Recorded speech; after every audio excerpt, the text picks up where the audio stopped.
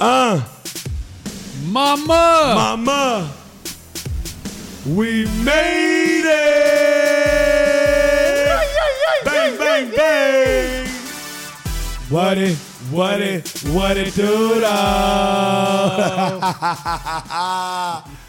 Ladies and motherfucking gentlemen, it's about time to get your two-step on.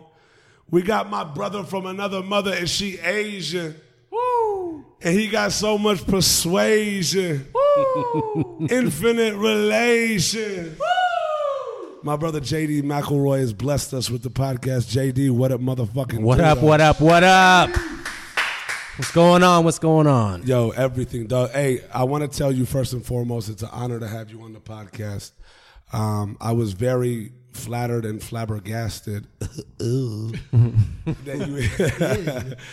that you hit me and wanted to come on, and it's such a beautiful thing that especially for homies that you're very close to come on and really, go through the story, because this culture is so special. When you think about dance, life, entertainment, music, arts, the creative pathways, all of these things are built upon functions, right? You dance well, you sing well, you're a good talent representative, whatever, what have you.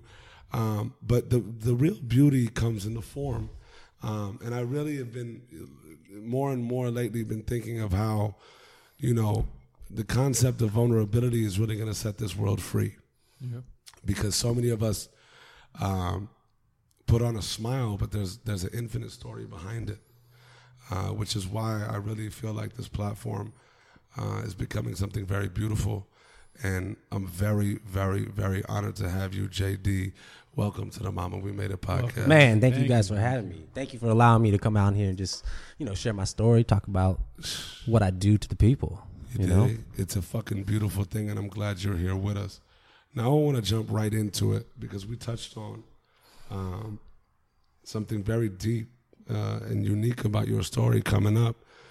You were raised in Colorado. Yeah.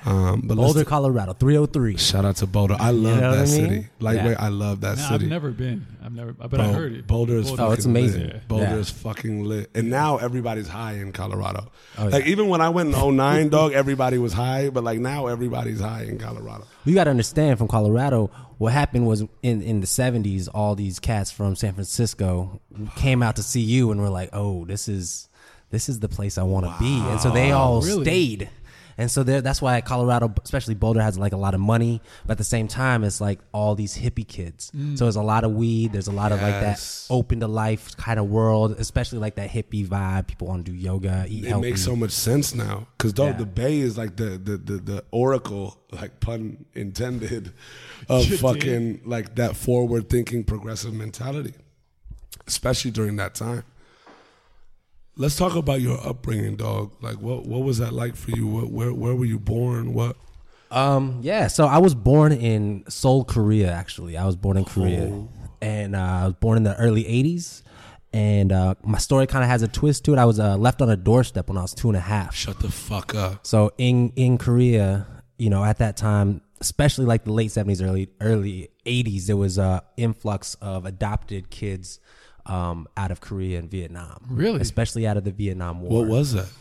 It was just the Vietnam War. There was, Korean culture and kids being married and having kids out of wedlock and all of that just kind of is against the culture and kind of what people believed in for that. And so if you were a product of that, then, more than likely you were going to be adopted, put in an orphanage. Wow. And so in the late 70s, for the first time, America did this thing where you didn't have to fly to Korea or Vietnam to pick a child. You could actually do it.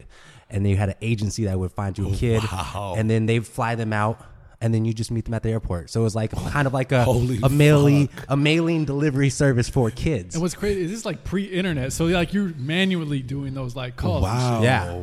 What the fuck? Yeah, so I came through a company called FCVN, which is Friends of Families of the Vietnam Nation, but it turned into various nations later on because Koreans became a very popular commodity at that time. It was the African children in the 90s and early 2000s. Wow. Nowadays it's Russian mail order brides. Back then it was Korean kids. But yeah, so I was left on doorstep at 2.5, and then my parents adopted me, came over here, and went from there. Wow. You know, What was but Were you of an age where your parents just told you, or what was that like? What race were your parents? so my parents are Irish. That's why I got the McElroy.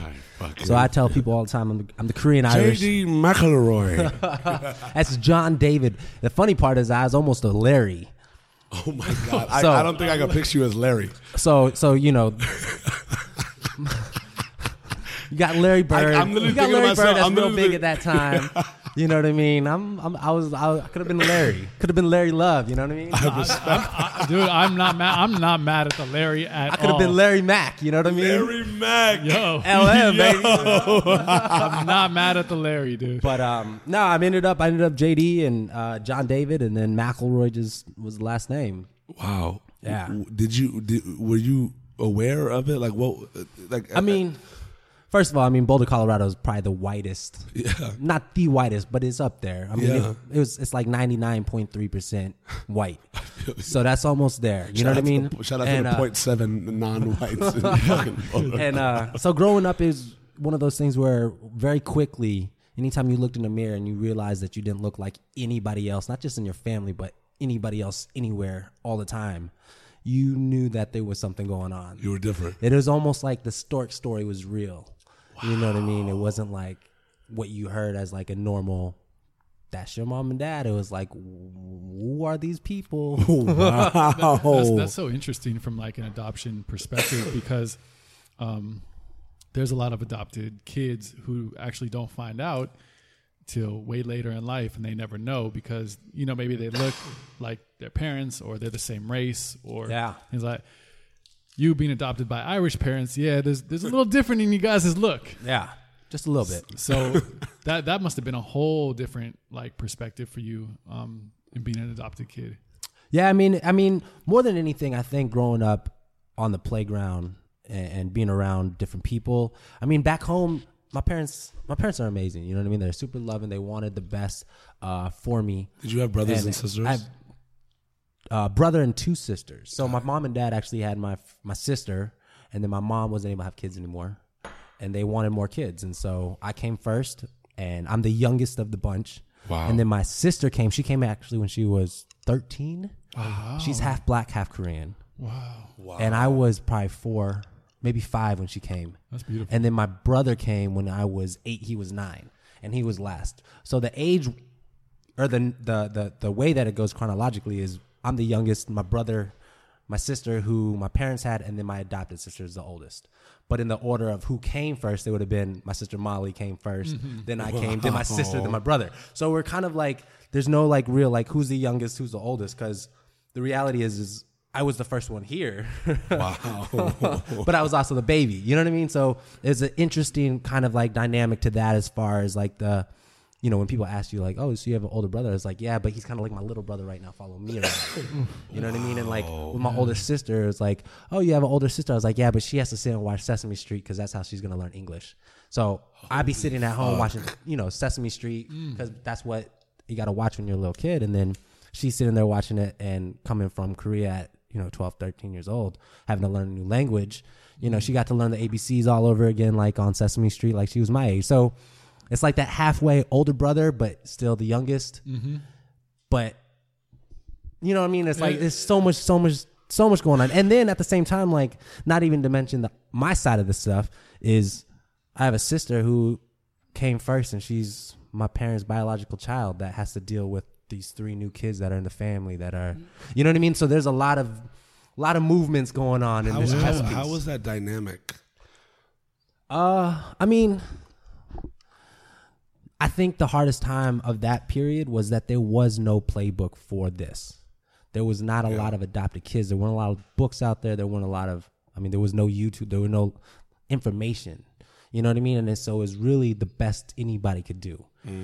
And, nobody's family's perfect. Everybody goes through their shit. And, we just had a just different dynamic to it all, having to kind of figure out who got what, who was kind of put where, why.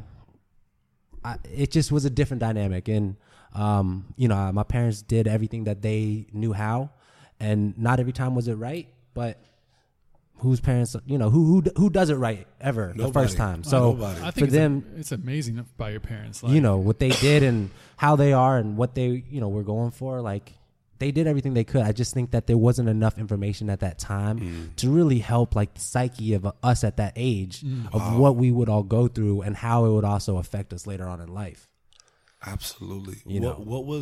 What was growing up as a kid like John David in elementary school? Like how was that? What were your thoughts? Like, take us through like kind of the mindset, because like as you start getting a little older, you're able to start putting ideas together and start realizing things more. Yeah. You're going to school, you're starting to learn things, and then things are coming in your head. You're putting things together more. Your Asianness, your Koreanness is becoming more pronounced. Yeah. Right. So like questions are arising. You're a part of the 0.7% of non-white in Boulder. Like how was that for you growing up? When you're part of the 0.7, you start to hang out with the 0.7. Oh, Facts. I became, a lot of my closest friends just growing up at that time period, they were Black and Mexican. That's just what it was. I felt closest to them. They looked the closest to me. And at the end of the day, like, they were the ones that wanted to hang with me on the playground. So I got closer to that side of it. But, it's interesting because, like, you go to these after school programs and these, like, school things. My neighbor who I grew up with, same age, our birthdays are like 5 days apart. Wow. He's a little white, half Jewish kid, and that was my buddy just growing up before school.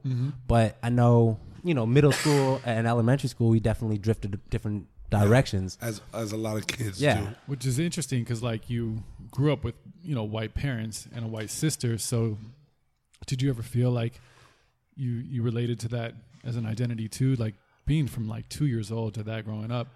I think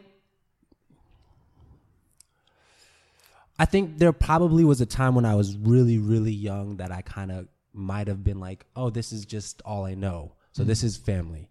But then as the real world starts to kick in, you start to distance yourself from that because it becomes unknown.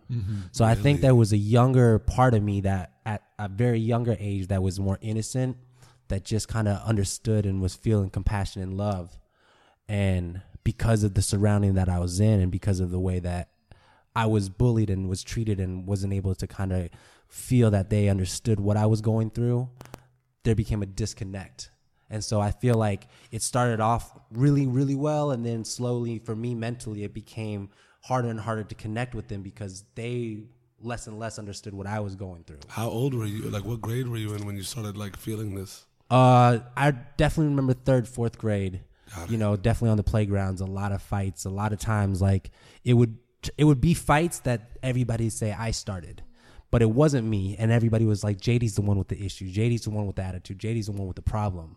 It's just because JD was different. But it was because JD was different. It's weird so that society puts that definition on kids are ruthless. Kids are ruthless. They are. It's insane, like when you think of the dichotomy of the fact that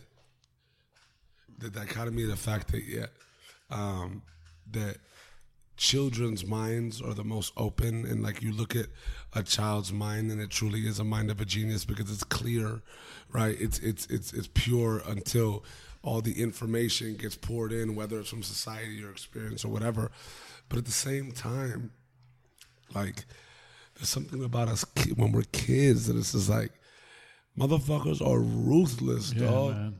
Like you think about it now, and it's crazy to think how like the nature versus nurture scenario works, because some people when you're put into that, like whether it's they're doing or not, like get changed forever as a child because of the ruthlessness of kids, bro. It's insane to me.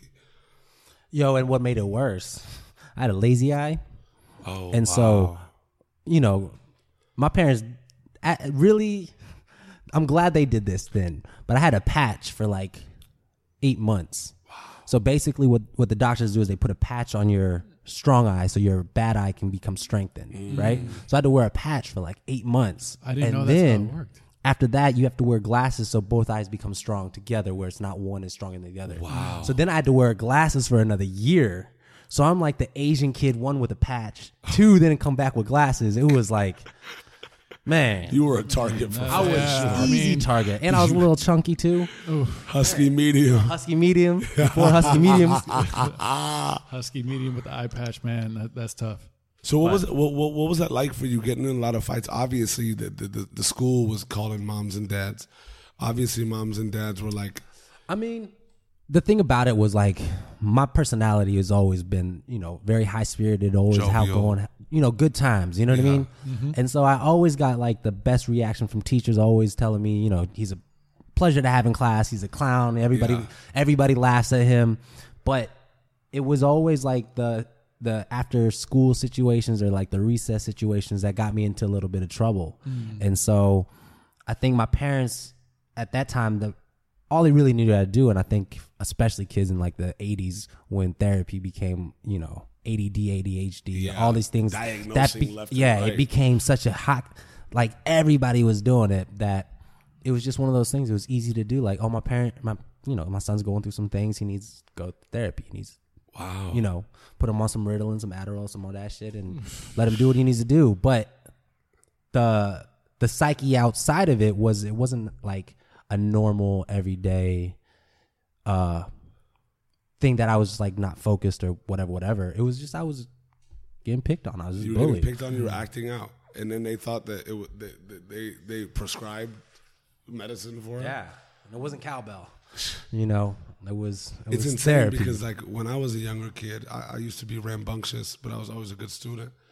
And there was a time where the teachers and the principal brought me and my parents in and said, Anusha's an incredible student. He's very gifted, but like he's causing a lot of trouble for all the other kids because he's just bored in class. So you're either gonna have to move him up a grade or put him on Ritalin.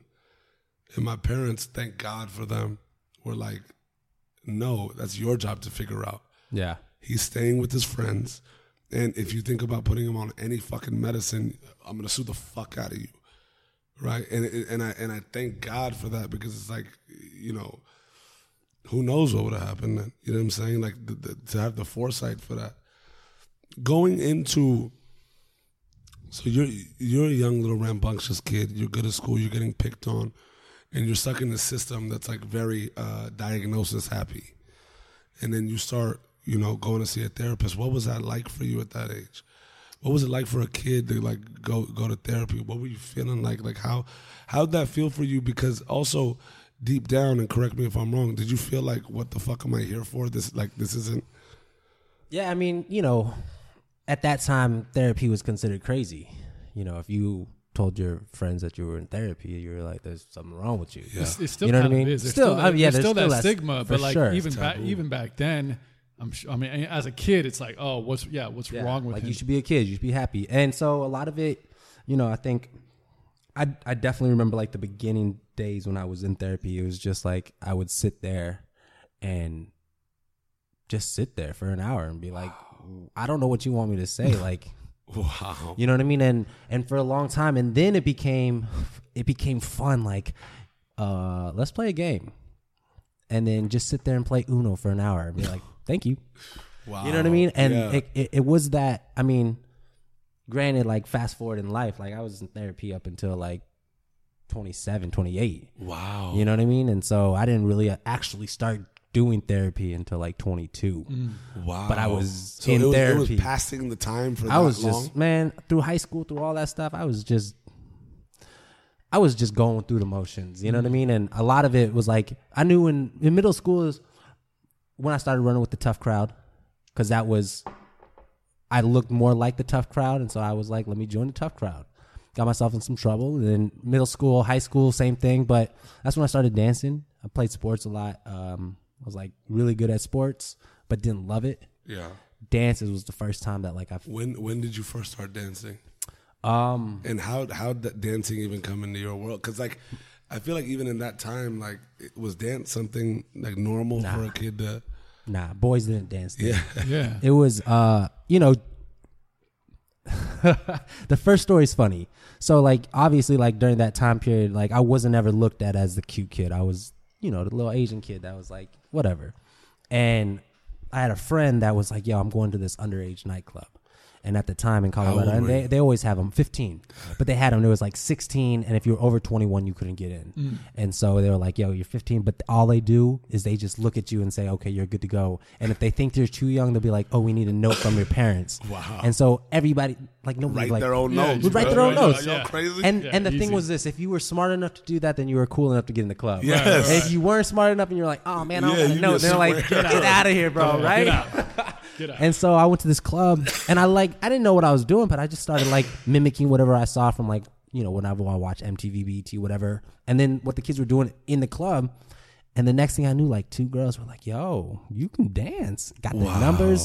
So I left that night with like 3 numbers in my pocket and just confidence out the, you know, like never even had a girl come up to me and talk to me. And then all of a sudden, girls are coming up and like, ooh, you cute. You were- dance. you That's were- little incredible. Asian persuasion dancing motherfucker. You're like, oh, word. So He was a chocolate covered strawberry, dog. all of a sudden, it was like, man, I want to dance some more. I want to be here every weekend. I'm coming back to this club. I'm getting numbers, and I'm gonna start doing this. So that was your outlet. That was the first time. I mean, really, that was the first time I ever had like real confidence from the opposite sex, where I was like, I could walk into a room and dance in front of you and have a pretty good chance that you're gonna smile back, or Incredible. you know what I mean? And Because, bro, being able to dance is like, it's one of those things that, like, it's funny that boys don't dance, but it's one of those things where it's like, if you can dance, you're looked at like a unicorn, dog. Because dancing. well, not now, but back then, yeah. But even now, dog, what dude, look, what dudes have confidence to roll up into a club that aren't dancers, right? And like just like get it. Even if you 2-stepping, a lot of dudes are just like so in the fucking like, Yeah. let me move side to side. No, it's kind of like a secret weapon. Like, dude, you show up at any wedding, any event. Oh, yeah. and then you could just take like, you're like, oh shit. For real. It's a huge confidence. Like to be Yeah. able to dance in front of people, that takes confidence. Yeah. Oh, for sure. And like for you, it was like, damn, like I'm starting to get attention from the females. I'm at the age where the females are really starting to like catch my attention. Yeah, man. You know what I'm saying? It's crazy how much that can drive you, Bro. like, to do something just like female attention or just like that sexual attention of just like At that age too. it You gives know what I mean? You a dog in heat at that age, baby. It's wild how much that motivates you and puts you on a different trajectory. When did you start really taking dance seriously? I mean, it was for fun. And the thing was like, the same dude that took me to that club, he was taking dance class and stuff like that. And he was like, yo, this girl, she's coming in from San Francisco. She's like kind of like a doper choreographer. She's going to teach these classes, like an intermediate one and an advanced one. And he was like, yo, come take this intermediate one with me. And I remember her name was Lorianne Heint, and she was out of the Bay, Lorianne. right? Yeah. I went and took the class. I hated it. Was like the worst student Why? there. Everybody else picked up. I couldn't pick up choreography. Everybody else picked it up so fast, and I was like in the back, like. Well, it's also I don't know what I'm doing, intermediate, right? Like, yeah. And so I was like, dude, I'm never taking like hip hop dance. I'm never taking dance class again. Wow. And so I was like, I'm gonna just stick to the clubs. This is cool. And at the time, I was still playing sports, so it was like, Just you know, shot your confidence. I played basketball and I ran track.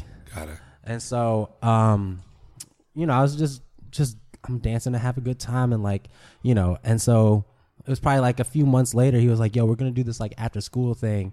My boy has a warehouse. We're just going to go, and it's not a class. It's just everybody just can go trade moves.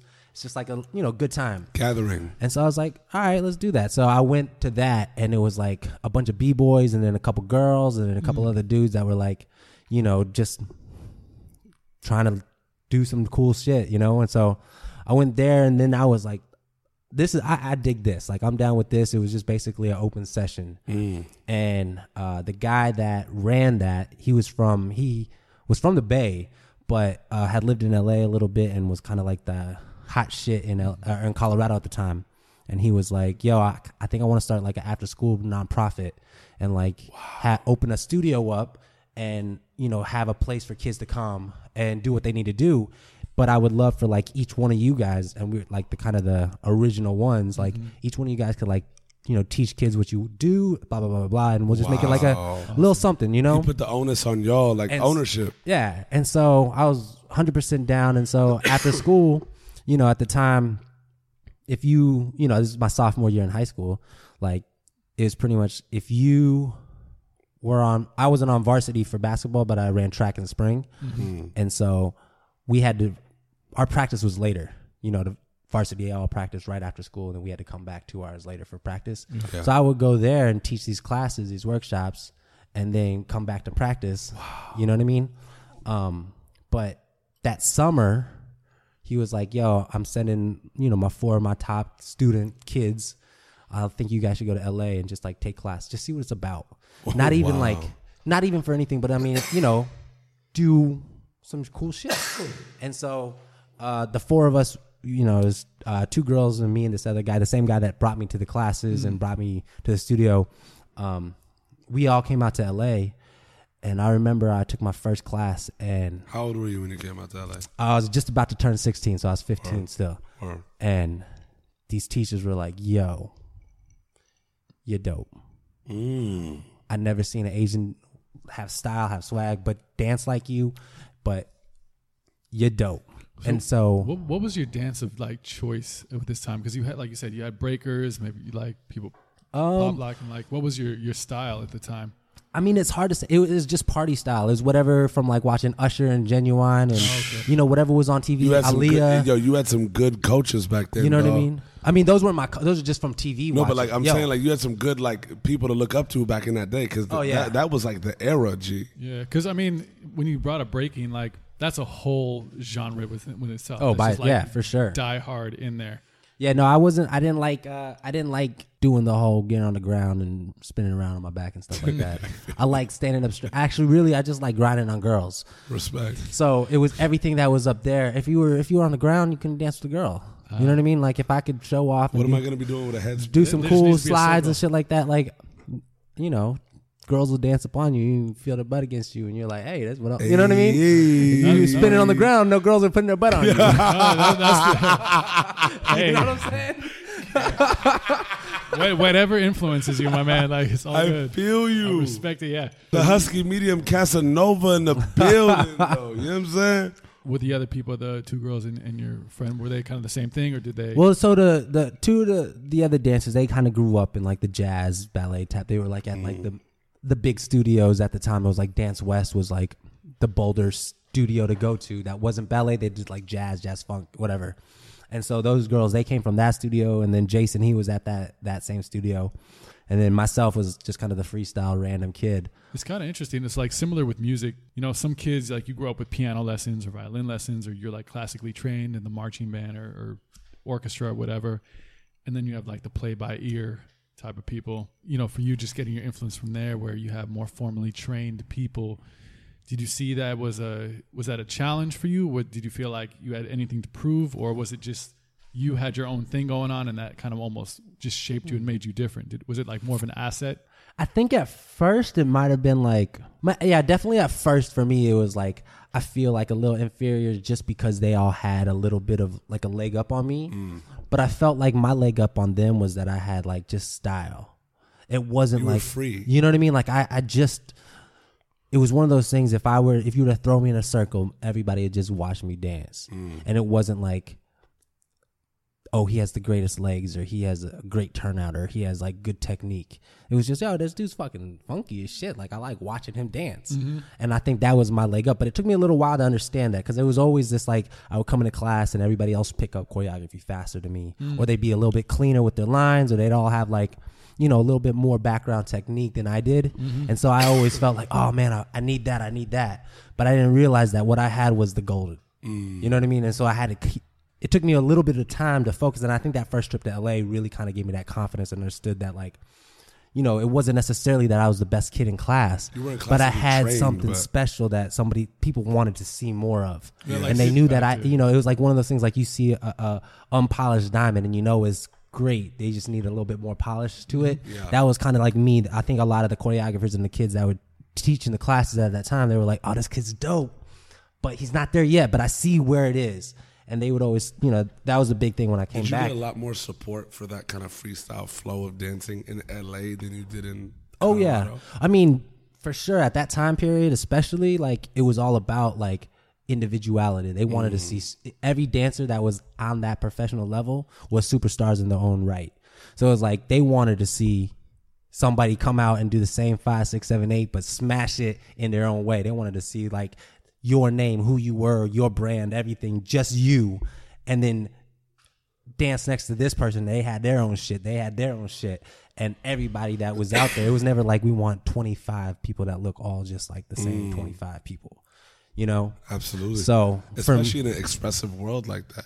Yeah. Individuality and like kind of what you stand for in your craft is so appreciated. Yeah.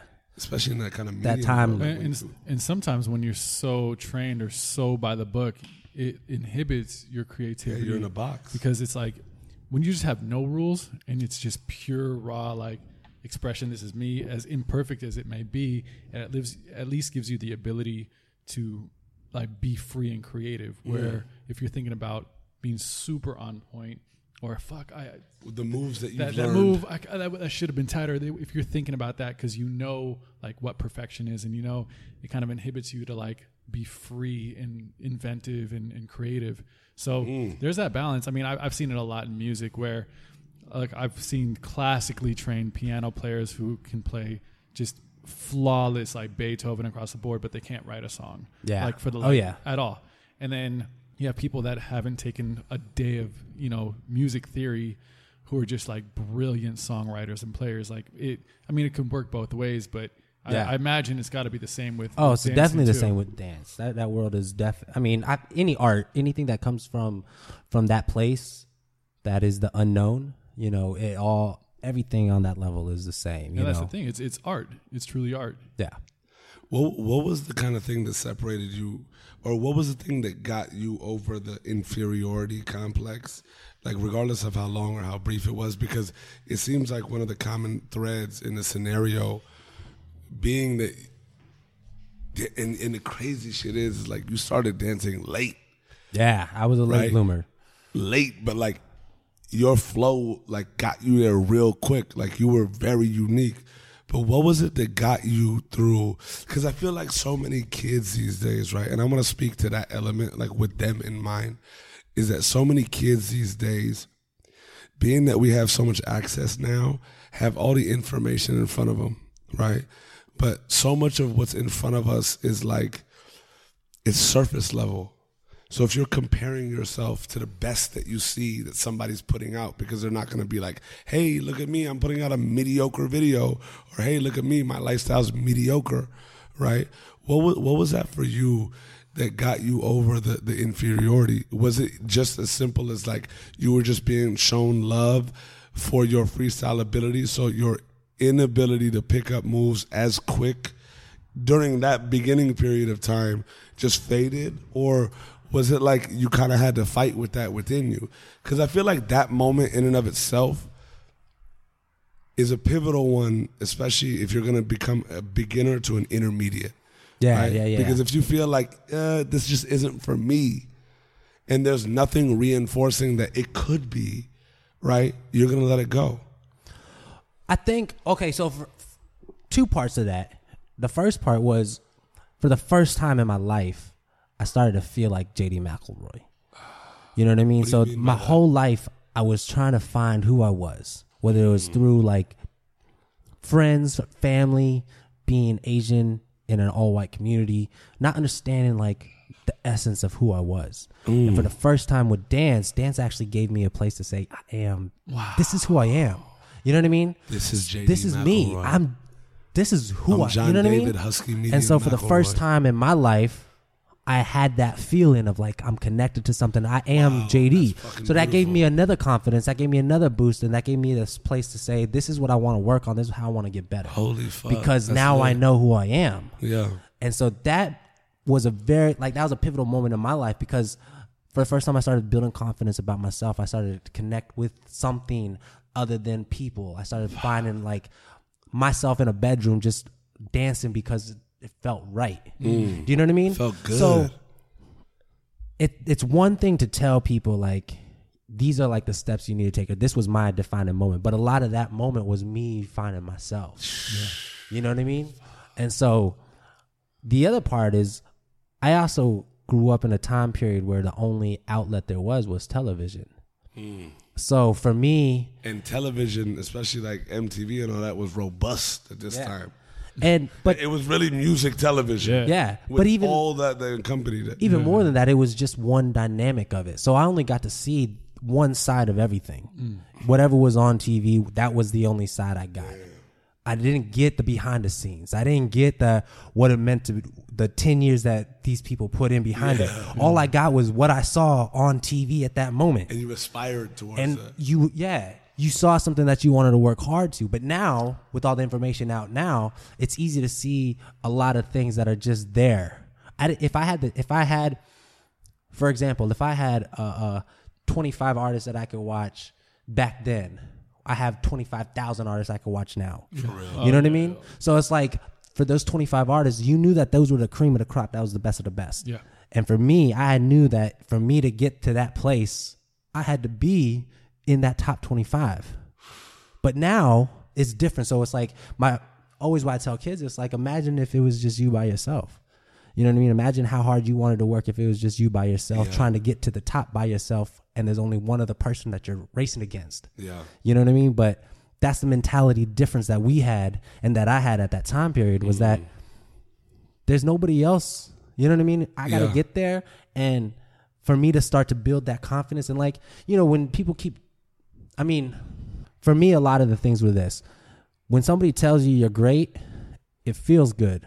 But when somebody tells you need to work on this, it gives you motivation to work harder. Yeah. And for me, my generation I grew up in, it wasn't about you're great, you're great, you're great, you're great. It was like, bro, you suck. Get better so you can come back and I'll tell you you're great, but I'm not going to tell you until you're great. Yeah. And so that was, I wanted to always push myself and make sure that when I stepped in a room, somebody that told me I sucked, I wanted to come back the next time and be like, nah, all right. Yeah. All right, then. There you go. Guy, you don't come through. You're great now. Yeah. You know what I mean? Oh, yeah, you need and that. so my generation is different. The generation now, everybody's not necessarily softer, but they've all been padded. Yeah. There's so many training wheels and there's so much just softness around them that tells them like, yo, just believe in me, believe in me, believe in me. It's like, nah, man, I want to tell you suck so you can come back and prove me wrong. I'd rather be proved wrong than tell you you're great and then 10 years from now be like, man, you told me I was great and I didn't like make participation trophies left and right. One of the really beautiful things though is that I want to even strip that time of the era you were in and also like the lack of information which made aspiration possible. Fuck. What the fuck? I just had to give myself a shoulder shimmy. You just got to feel himself. I'm not humble anymore, dog. Like, fuck humble. But look, this is the beautiful thing because, like, in listening to you, I get all of that completely and appreciate it. And yes, that's very significant. One of the more beautiful silver lining points of that, though, coming from a kid that was left on a fucking doorstep, that left the country, came into one of the whitest places in fucking America. Thank God you weren't in fucking like Mississippi where like you would have really had problems. You were just in a white neighborhood. You were just 0.7. Oh, the Asian guy with the McElroys. Yeah. Hi, John David. No, but the most beautiful part for me in this perfect storm is the whole time up until this point you were searching for an identity, right? The whole, like, you came from a family that had one child and the rest were adopted, right? And then going through that, like, it's crazy. You grew up in a home where you appreciated and respected your parents for being parents, but you also knew you grew up in a very fucking unique home where everybody was brand new. Cats are like watching, older siblings are watching Sesame Street with you to learn English. Like, for them, it's a necessity. For you, like, you just watching Big Bird do his Thug Thizzle and Cookie Monster fucking like start a ruckus, right? But the most beautiful part, I said that fucking 50 times. I'm just calling myself out right now. But what really struck me is you found your identity in dance. Yeah. And you found who John David McElroy was through dance. First, it started as random club. You go on, you get in the love of the chickies, and then it just becomes like you're feeling more confident that you're owning it. Then you come out to a community of like where the creatives really live, and it's like you're being encouraged. The same, it's different when I look at you because the same effort that you'd put in to get great, which is like kids in this era that can watch 50 of their top dancers and keep practicing and practicing and practicing and practicing. But for you, it was a lifeblood, dog. Like dance wasn't just something you did. Dance became who J.D. McElroy was. So dance was never going to let J.D. McElroy down because how can J.D. McElroy let himself down? Like the attachment was deeper. And that's like the most fucking wildest and beautiful part about it is that like, cause dog, you're a late bloomer in dance. You started dancing by going to a fucking underage club at 15, right? So a lot of dancers that become some of the best are dancing fucking from when they're 4 or 5 or 6. Yeah. And in this little period of time, the crazy shit is like, and like, I like challenge people to think of the deeper lining in this, but like you in the way in the world that you were put in, were searching for an identity and you found it through dance. You played basketball, you did track, but you found it through dance. So as much as you wanted to grow in your craft, you literally were like building J.D. McElroy up. You know, no one says it's not like you make the conscious decision. I think I was talking about this with Jayleen. It's like, you know, I want to be a lawyer, or I want to be a doctor, or I want to be, you know, a wealth on management. your own merit. Yeah, like this is what I'm going to be. When it comes to the arts, it kind of blurs those lines. It's like you don't necessarily go like, one day I'm going to be a dancer. It's just you find something that you just become a dancer. Yeah. It's just it's not like a choice at that moment. Same with music. It's like very few people make the choice of like waking up one day and saying, I'm going to be, you know, this musician. During that time, you had aspirations to be a dancer, but what does that even mean to you? That's a pretty loaded thing to want to be. You know, now you can talk about, obviously we'll get there, you can talk about so many of plethoras of the dance industry. Yeah. But what did it mean to you to aspire to be a dancer? At 16, no? At Man. 16. So at that time, really there only was, in my mind, at least what I knew, that there was dancing in a music video or behind an artist on a tour. That's all that. And that pretty much was it at that time, Yeah, because we're not in the information age. So for me, the hardest thing was, well, part of this identity crisis was I also thought I was black. Because of all the people I grew up with, the way I grew up with, like, Straight it was hip-hop all culture blacks shit, and Mexicans. yeah. And everything that I like loved, everything about me was hip hop culture. It was all about that world. And it was the only people that I related to, I talked to, and it was like, you know, I thought that I was from Brooklyn, New York, or the Bronx. I swear, and everything like that's like, you know what I mean? Love it. And so That's fucking beautiful. Coming from the Irish Boulder, Colorado. Yeah. Like, Straight up. Korea, the fucking Colorado, and an Irish family. You know what I'm saying? But he's straight from New York. it's interesting. You know what I'm saying, son? But think about it, like dance is his identity, you know? Yeah. So Yeah. And so, I mean, at that time period, there were no Asians on TV. I mean, really, there still aren't. But at that time, for sure, there were no Asians, one, background dancing, two, on TV at all. And so when people, you know, when I was in LA and people were like, yo, you need to come out here, I was like, I don't even know what I could do out here. And they're like, the way that you'll better your craft, the way you'll get better is by being around the best. And LA had the best. And so when I was finishing up high school, I graduated at 17. And it wasn't because I was smart. It was just age, birthday wise, whatever. I moved out to LA. I'd won a dance competition. So let me back up just a year real quick. Back it up. Then So I was dancing. The studio that we were at turned into an actual real studio. They was doing competitions. The nonprofit. The nonprofit, yeah. Okay.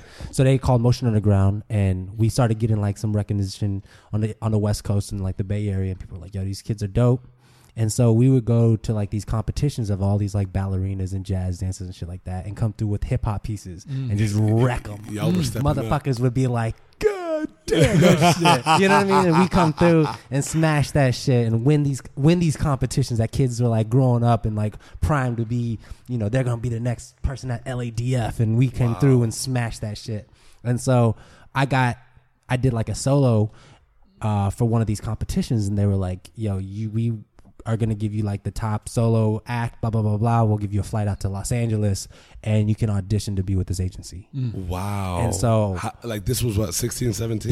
This was going into this is my senior year in high school. Got it. And so when I graduated high school, right away, I came out to LA in July and, you know, did the audition, didn't make it, you know, it was cool, whatever, but stayed out here. Hold on. What the fuck does it's cool, whatever mean? Like, I just didn't make the audition. Take us through that. Like, what was that like? Like, did you go there like, fuck, this is my shot? No. Or was it free will? It was, so the audition, first of all, it wasn't for hip hop dancers. It was for jazz. Okay. And you were you know, off like they had us come in and learn this choreography, and like, I don't dance like this. Like, this is not what I do. Saying fuck them for you. Back you know? then. And so as soon as I left the audition, I was like, that's not me. I mean, that's not JD gonna happen. McElroy. And so they wanted me, you know, they had me freestyle, and like the agent there, she called me and she was like, she called and she was like, hey, we really like you, you're just not what we're looking for right now. And the thing about that, which was really interesting, was I didn't want to be with them. So important. And I knew that like if this is what I have to be surrounded by, I gotta be around all these little bougie, jazzy kids that are stretching before they dance. I don't want to do that. I would think that maybe you'd be like, fuck, I got to learn how to do this so I can compete. Well, when I left Colorado, I literally was the baddest motherfucker in Colorado. And when I left, I knew that. And knowing that gave me this kind of arrogance and this confidence that I probably didn't deserve. And when I moved to LA, I definitely wasn't at that caliber, but the mentality I had was like, man, I'm the fucking illest dancer. I'm the illest male dancer in Colorado, period. If I'm coming out here, I got dancing next to these little bougie ass, little stretching motherfuckers. That's not what I'm doing. I'd rather go back to Colorado and be the best, illest motherfucker. You know what I mean? What's crazy was I was dancing and they had this audition for Block, which is the agency at the time. And they were brand new, just coming out, had their first dance agency audition. And I went in and fucking smashed that shit, right? Hip hop, it was all my style, everything for me. Just smashed it. In your world. And so I came in, I did this audition, and immediately everybody was like, yo, we want you. You know what I mean? Like, as far as signed clients, not the ones that they brought over from other agencies, but I'm 26th for Block. I'm their 26th client that they signed that didn't come from another agency. Wow. How old were you at that time? 17 still. So you would come back again. So no, that was the same time I was in LA. Got it. So I had an audition in July. Shit. This is now Okay. August. So then my birthday is August 12th. Leo, what up? And Leo season. so I went back home to get all my stuff, moved back to LA, went back home, packing all my stuff, and 9/11 happened. So that kind of put everything on like a hiatus. Wow. You know, When 9/11 happened, I walked into silent reading of my history class and was wilding out. It's insane. dude, I woke up. It's crazy. I woke up that morning. My dad was going to the airport. He traveled a lot just for his job. He was going to the airport, and I'm sitting there. I wake up. He calls the house phone, and I'm like, hello, tired as fuck. Hello. And he's like, turn on the TV. I'm like, who is this? He's like, it's your dad. I was like, I thought you've left. He's like, turn on the TV. I go and turn on the TV, and immediately everything in my life stopped. I was like, holy shit, what the fuck is happening? Yeah. My cousin lived in Brooklyn at the time. Like, everything was just like, what the fuck? Wow. And my dad came back from the airport. He's sitting there. I just remember we're both sitting on the couch at my parents' house. We're both sitting there at the couch, and we're not saying anything. We're just sitting there just like, what the fuck is going on? These planes hit these buildings. And so, from that, went from like, I'm moving back to LA to, I don't know what the fuck is going on anymore. You know what I mean? Like, and I think everybody's lives was like that at that moment. Shook, where it's very much like, how do I move forward and how do I kind of like, especially at that transitional age. yeah, and how do I go into following my passion, my dream again after something like this happens? So I was back in Colorado, and you know, the hardest part at that time is my parents supported dance through high school, but not as a profession. You know what I mean? Like my parents very much wanted me to go to college, the whole nine, blah blah blah blah, which is like most parents at that time too. Yeah, but that's safety. But I, you know, definitely did not want that. And so my parents were like, either you gonna go to college or get a 9-to-5 or you out. Oh. And so I was out. I was out. And so after 9/11 happened, you know, I was just kind of living in Colorado, just going through the motions, doing random jobs here and there. And not to pass over 9/11 like that, but I had a job opportunity in San Francisco in early November that year. And so I went up and I packed everything that I possibly could. Had $120 and a SkyTel, Motorola SkyTel 2-way pager. Went up and I did this show and I didn't leave. I didn't catch my flight home. I stayed in San Francisco. Now this is where the shit gets crazy. So there's a famous creator, of movies, and his name is George Lucas. His daughter, Amanda Lucas. And the podcast is over. Nushi, sorry, I was Mama, we made that. Mama, we made it. Hey, it's okay. Thank you for that. So she was a dancer, and so we did this show called Hip Hop Festival San Francisco with this woman Makaya who threw it, and one of her dancers was Amanda Lucas, which is George Lucas's daughter. And so our whole crew at the time, Motion Underground, I was saying we had like, you know, got a little buzz behind us. People were feeling us. We were dope. People were giving us the love that we deserved. She was like, everybody can stay at my house. And she had like this fucking brownstone 3 stories elevator in it. You know, the whole nine, like just ill as fuck. Thanks, Dad. Yeah. And so we all was there staying. And I remember I packed all my stuff up.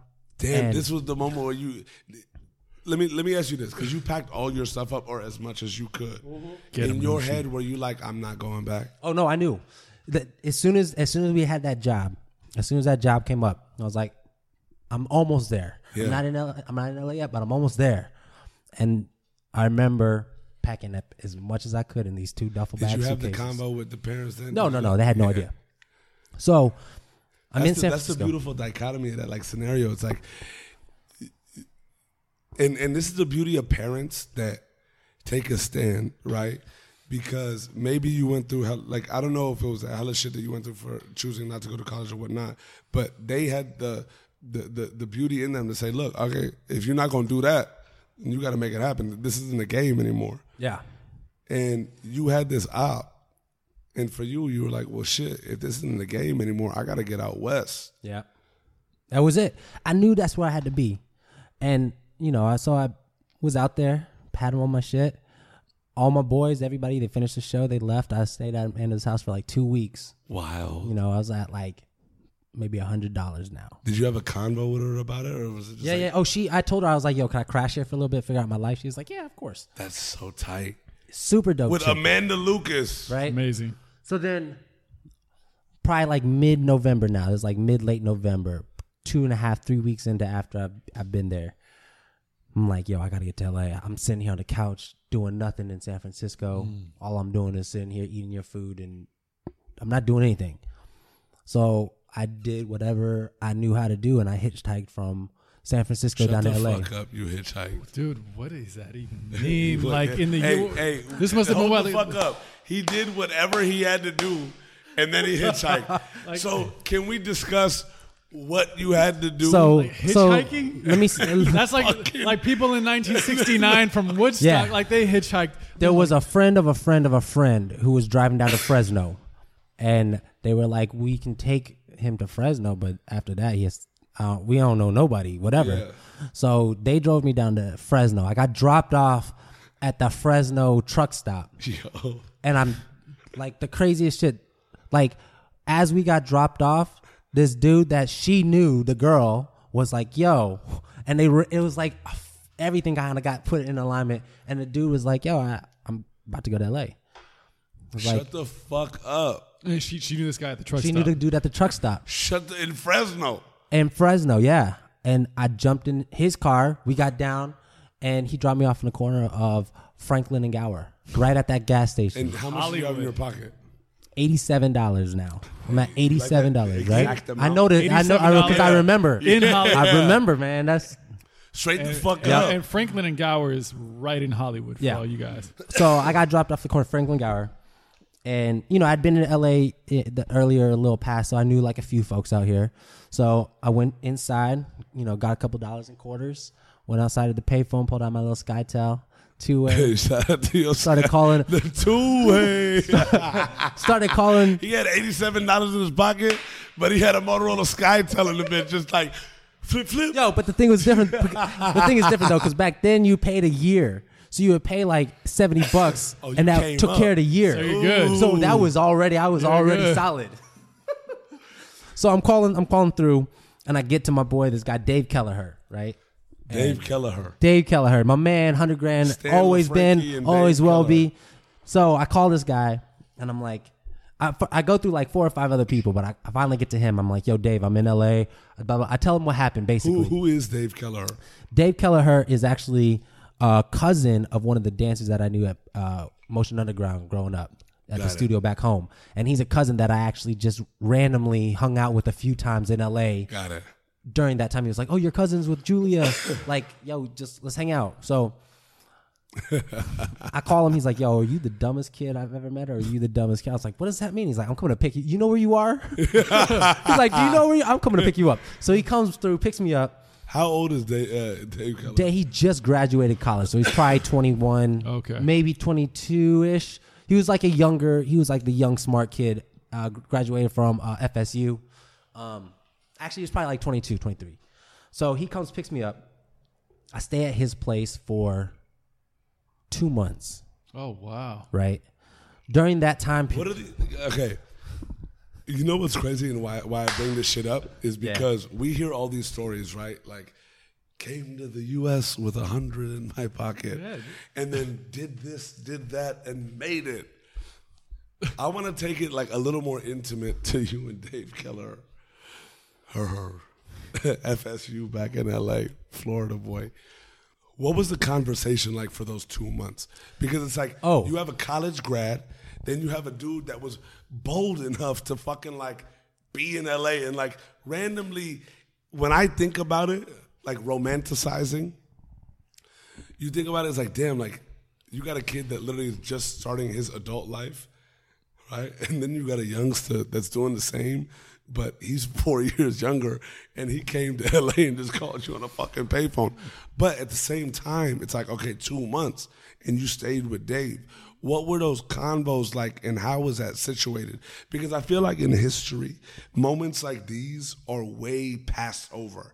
Like, okay, got to Dave's crib, stayed there for 2 months, then went here. Like, what the fuck? Because that 2 months, something could have changed. Oh, yeah. That 2 months is like so fucking pivotal. And you That know 2 months- $87 doesn't last. That 2 months. Yeah. So, yeah, that's where I was In going LA. next, though. That's where I was about to go next. Get it there, baby. So- That's like 10 cents a day. Get it there, baby boy. So he worked at E, the network station right over there. Oh, shit, so he owned. He worked at E at the network station on Wilshire. Yeah. And the first day that I lived with him, right, I was like, already mentality was like, yo, I got an agent.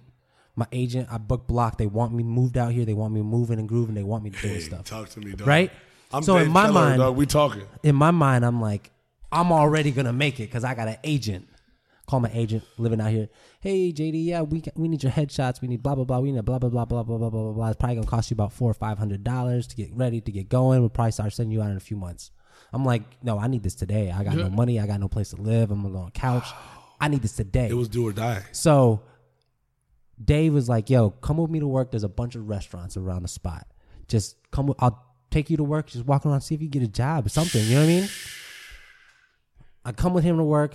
I walk across the street. There's a restaurant called Briaz. And at the time, it was like a fast food restaurant for like the workers. So it was like paninis and soup. It was like more on the healthier side of things, right? And so I walk in there and I was like, I just moved to LA. I need a job. I don't have a resume.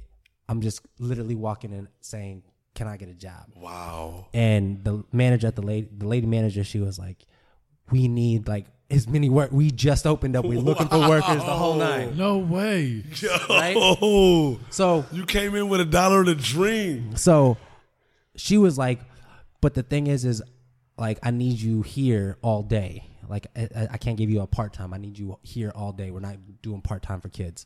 And I was like, fuck it, whatever. Like, let's do it. So Dave, and Dave is a hustler as well. He was coming into work at like 5:30 a.m. just to get a one-up on everybody at the office and leaving at like 6 p.m.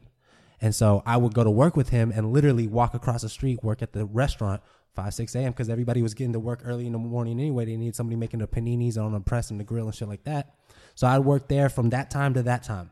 And the whole time, because I was living rent-free, really, and eating for free because I got free food from the spot. And every time and the thing about the restaurant was dope was at the end of the night, anything that was left over, they would give away to like the homeless. Like it was always like, it was never they would sell it again the next day. Right. So whatever was not sold, I would just fucking take and bring home sandwiches. So Dave was like, "Oh, you got sandwiches?" I was like, "Yeah, I got sandwiches." Yeah. I came through. You know what I mean? Yeah. So I worked there for 2 months straight. I didn't take dance class. I didn't do anything. I worked there for 2 months with this dude taking me to work, living on his couch, the whole nine, and saving money on the side. The craziest part is at that time, you had to have credit to get a phone. If you wanted a cell phone and you wanted to get a plan, you had to have credit. And it was a big deal. And I didn't have a cell phone at the time. And probably a month and a half, this is probably like a week or two before I quit my job, this guy from Sprint came in. And the dude is like, yo, the first time, this is like Sprint's come up. They were like, for the first time, we're doing no credit check, $150. Shout out to Sprint. Yeah, shout out, $150 cash. You know, we'll give you the phone. You just pay $150, you know, however you want to pay for it. $150 for the phone, right? Like, so, yeah, I'm sprinkling salt on the motherfuckers. You know what I mean? So, I'm like, boom, get a cell phone. Now, like, you know, I have a cell phone. I'm able to talk to my agent, deal with stuff, playing shitty-ass plan. But at the time, that, you know, if you had a cell phone and a SkyTel two-way, you was balling, baby. The motherfucker had a SkyTel two-way, though. Like, I fucking feel you. Shout out to your year in advance, too. You know what I mean? Lit. Shit. So, you know, it's, you know, right now we're kind of going into that new year, 2002, January, February. And I'm at this time, I just got enough money, you know, where I'm like 3-4 months, okay. I was pretty good. You know what I mean? I wasn't spending any money, and everything that I was bringing in, I'm working 12-hour days, you know, going in overtime. You're just bringing the check home. Just stacking, right? So finally, I get this studio apartment, small little, you know, 400 square feet, little whatever. And I was like, I need to start dancing. So with that cash that I had, you know, I had a little bit for the rent for the, you know, a few months. And then I got this unlimited pass for the studio. And so I got monthly studio. Lit. Whatever class I want to take, it's unlimited. Yeah. And so I was taking the bus back and forth from my house to the studio every day. How far was it? Like 8 miles. Cool. But it was just, you know, just That's the bus cool up and down. Hour and 15, no? Just a bus up and down Lancashire. You know what I mean? Yeah. And so I started taking classes, started meeting people, started like understanding the industry a little bit. And I remember it was March. Craziest shit in life, right? March. I was hanging with this crew and this guy. He's super influential in the dance world, but he was just like super good dude and always was bringing on like the new cats. And he passed away this year, rest in peace. But good friend Andre Fuentes, rest in peace, Andre. He took me to this audition for a Pepsi commercial, Pepsi campaign, and it was all black call. They wanted only black street dancers, and the idea was like, at the time Harlem Shake was super huge, so they wanted to feature Harlem Shakers. And so he was like, yo, just crash it with me. You're the best Harlem Shaker I know. Like the way you get down. Never seen anybody do this, right? Takes me to this audition. I go in. Smash this shit. Right? I haven't heard from my agent in ages. I get a call from my agent. She's like, hey, JD, did you crash an audition? And I'm like, I'm so, like, you know, I'm now thinking, fuck, I'm in trouble. I crashed an audition. But this is after not hearing from them. But you're not, you know. You're not asking for permission. You were just ready to say I was just trying to go. without knowing that. She's like, we put you on a hold. I was like, what? And they're like, Pepsi wants to put you on a hold. And I was like, I don't know what this means. And she was like, they want to see that. First of all, they want to hold you for these dates because they want to book you on this job. Wow. And I was like, what? Wow. And I'm like, they're like, yeah. And it's with Rich and Tone. I'm like, what? Yo. And at that time, you know, Rich and Tone, that's Michael Jackson. These are like Yodas. These are like the motherfuckers. Yeah. Right? And I'd watched them in music. I knew who they were. Yeah. And so they were like, it's with Rich and Tone. You know what I mean? You got Lawrence Francis directing it. It's the campaign for Pepsi for this year. Wow. Right. Dog. And so I'm like, what the fuck? You know what I mean? Like, this is my first job and I'm fucking, you know what I mean? So I show. That's a big first job. Week later, I booked the job. And I fucking Booked it. booked it. Done. Go. I show up at Warner Brothers studio. I'm not Warner Brothers, on Universal. Wait, what'd that feel like, that moment that they told you booked that job? Honestly, I didn't understand what that meant. Like, walk us through that. At that time period, I didn't understand exactly what the industry was and what it meant to book something. Okay. I just knew I booked something with Pepsi. And so, first of all, I didn't know. Uh-oh, a little Harlem Shaking music.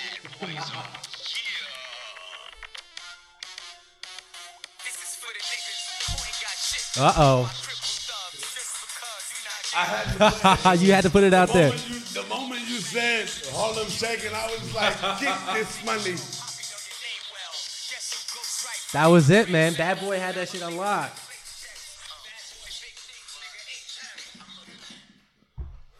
Man.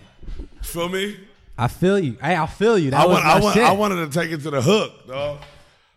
Get this money. Take this money. All right, fuck it.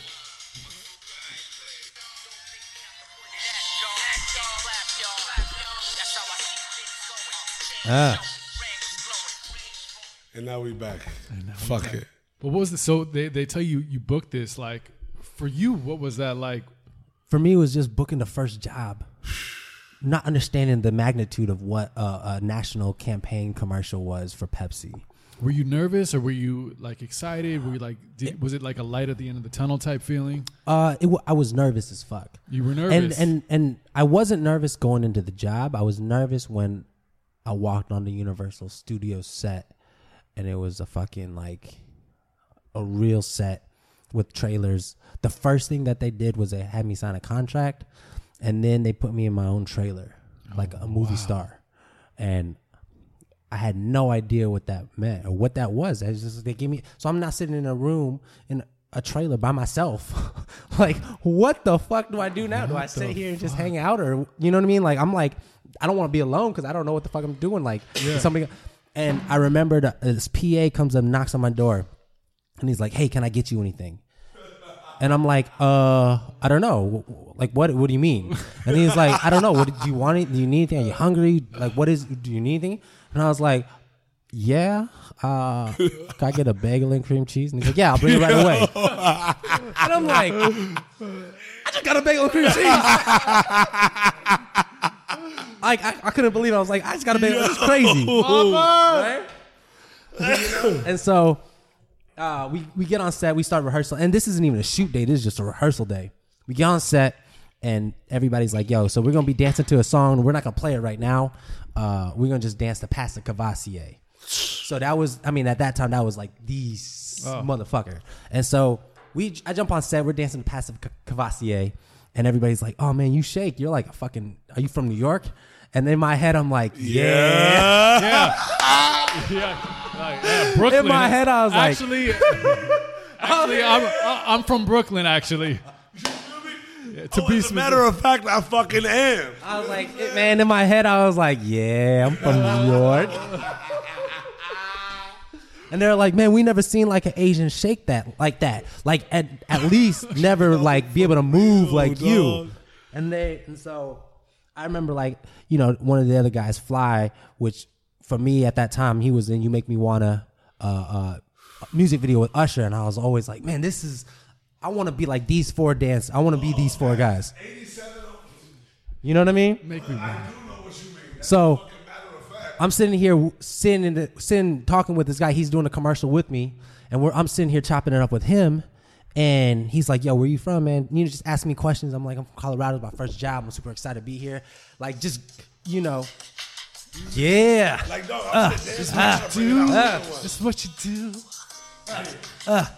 We got the white background singer right This is what you do.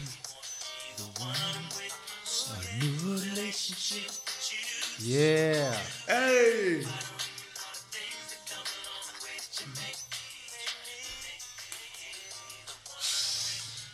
By the way, bro, I had to. dude, I I saw. want to throw my phone and hit the ceiling and let it crash on the ground. Oh, that story's going to get even better when you play that song. I'm going to tell you some stuff a little bit later. That's going to get even better. Side note about Tell Usher. me some motherfucking stuff, dog. Side note about Usher. I saw him in Jamaica perform. You wouldn't believe how many Usher songs this fool has. Oh, like, he has hits and hits. bro.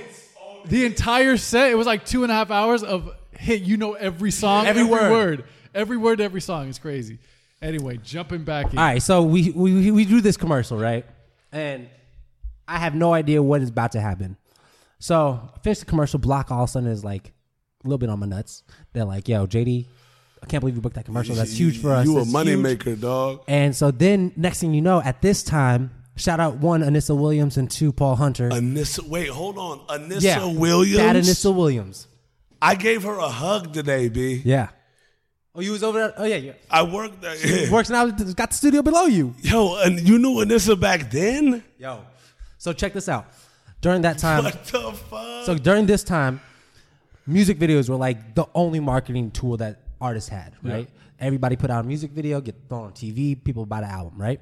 So they were shooting music videos weekly. Yeah. Companies, everybody, they were pouring money into music videos. So I started becoming this golden goose. Mind you, let me put some things into perspective. You were a literal golden goose. Let me put some things in perspective. I had grown my hair out, so I'm now the Asian kid with braids. I had cornrows. My hair was down like little past my collarbone. Though, dog. Like who in New York doesn't braid they shit up? So my hair is like a little past my collarbone. I have braids. I'm the Korean, Irish, Asian kid with braids on every set. You're right? fucking John David McElroy. That's who the fuck you are. And so now all of a sudden, all these artists and all these people are like, "Yo, who's this Asian guy with coming in here talking like with he got New York accent and shit?" You know what I mean? I swear I had like it was ridiculous. So all of a sudden, I started doing all these music videos, and so it was like all direct book.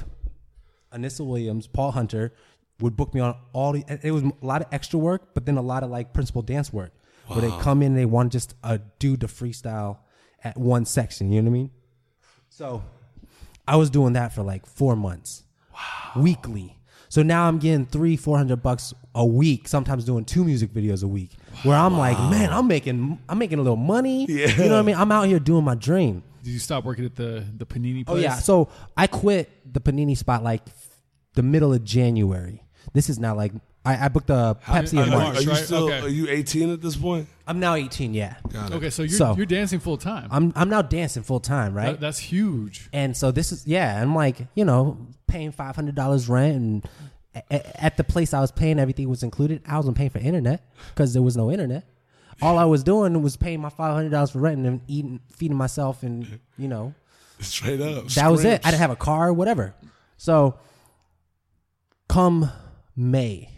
Right, I get a phone call from one of the guys that's a teacher. I knew him, Dave Scott, and he's like, "Yo, we got a private audition for B2K for their summer jam or for the Scream tour, which is 106 and Parks tour, which is the biggest at that time was the biggest tour of the summer.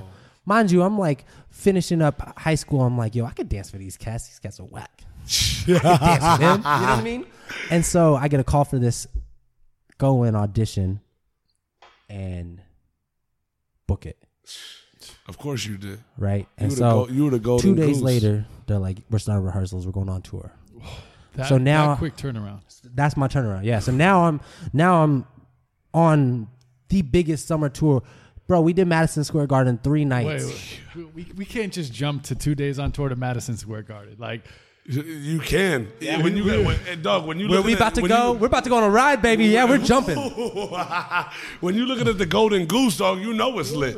Yo, so I booked this tour, right? And I'm dealing with a lot of shit at this time, like just figuring out the industry. I'm young, man. I'm new booty everywhere. And actually everybody, all the dancers on this tour, this is all our first tours. Like all 6 of us fellas, we all new booties, young, just figuring it out. Yeah. And so dealing with like that industry side and dealing with like the idea of making a little. First of all, we got fucked up the ass on what we were getting paid on this tour. This was the lowest paid tour because Chris Stokes, fuck you, motherfucker, is the shadiest, worst dude ever in this business. Demon. And so, we got that first quick introduction to the industry on that real quick. Yeah. But at the same time, the life lessons I learned on that tour were unbelievable. And I will not go into some of the crazy stories because it's ridiculous. But the thing is that's nuts is at that time period in life, this 2002, there was the only way you saw an artist was to show up or you saw them in a magazine. Right. So when we would show up at our hotel, there would be 500-600 kids, grown ass women at the hotel waiting and willing, just whatever. I'm 18 years old. First time seeing anything outside of Colorado and a few trips that I did with my family growing up. Now exposed to the Beatles, some of the dumbest shit you'd ever see in life. And not even on a rock star Beatles type shit, but this is like little dumb kid girl shit because the Beatles, that's grown woman shit. This is like dumb kids that are 18, 19 that are sneaking out of their parents' house and just graduated high school coming to see their favorite artists. You know what I mean? Mm-hmm. So we're running through the United States. Yeah, it's a 4-month tour. We're running through the United States. I think we did 97 shows, something like that. A little under 100. Insane. Wild. That's so many shows. In 4 months. In 4 months, that's so many shows. Right? We're running through this fucking shit. Man, all I remember, we got to Madison Square Garden, and this is my first time in New York. We pull up Madison Square Garden. You came home. And I'm sitting there, I'm coming home, baby. I'm coming home. You know what I mean? Brooklyn. So I would pull up to Madison Square, and I'm standing outside, and it says, Scream Tour 2, B2K, IMX, and Bow Wow. And I'm looking up, and I just break down. I start crying. Really? And I'm like, out of everything that I've been through in my life, and I'm 18 years old right now, and I'm standing under the spot to be. I'm at the motherfucking Madison Square Garden. You're at the Mecca. I'm not at some fucking like show place at a House of Blues. No diss to House of Blues, but I'm at motherfucking Madison Square Garden. 3 shows sold out, the whole 9. You know what I mean? Like everything that I've ever wanted and everything that I believed that I could do, I'm here right now. And I graduated high school almost less than a year ago. Wow. You know what I mean? So I'm standing there. I'm just tears. I'm like, I don't understand why I'm emotional right now, but I just remember sitting there. I'm like, this is Madison Square Garden, man. I'm at the Garden. I'm here.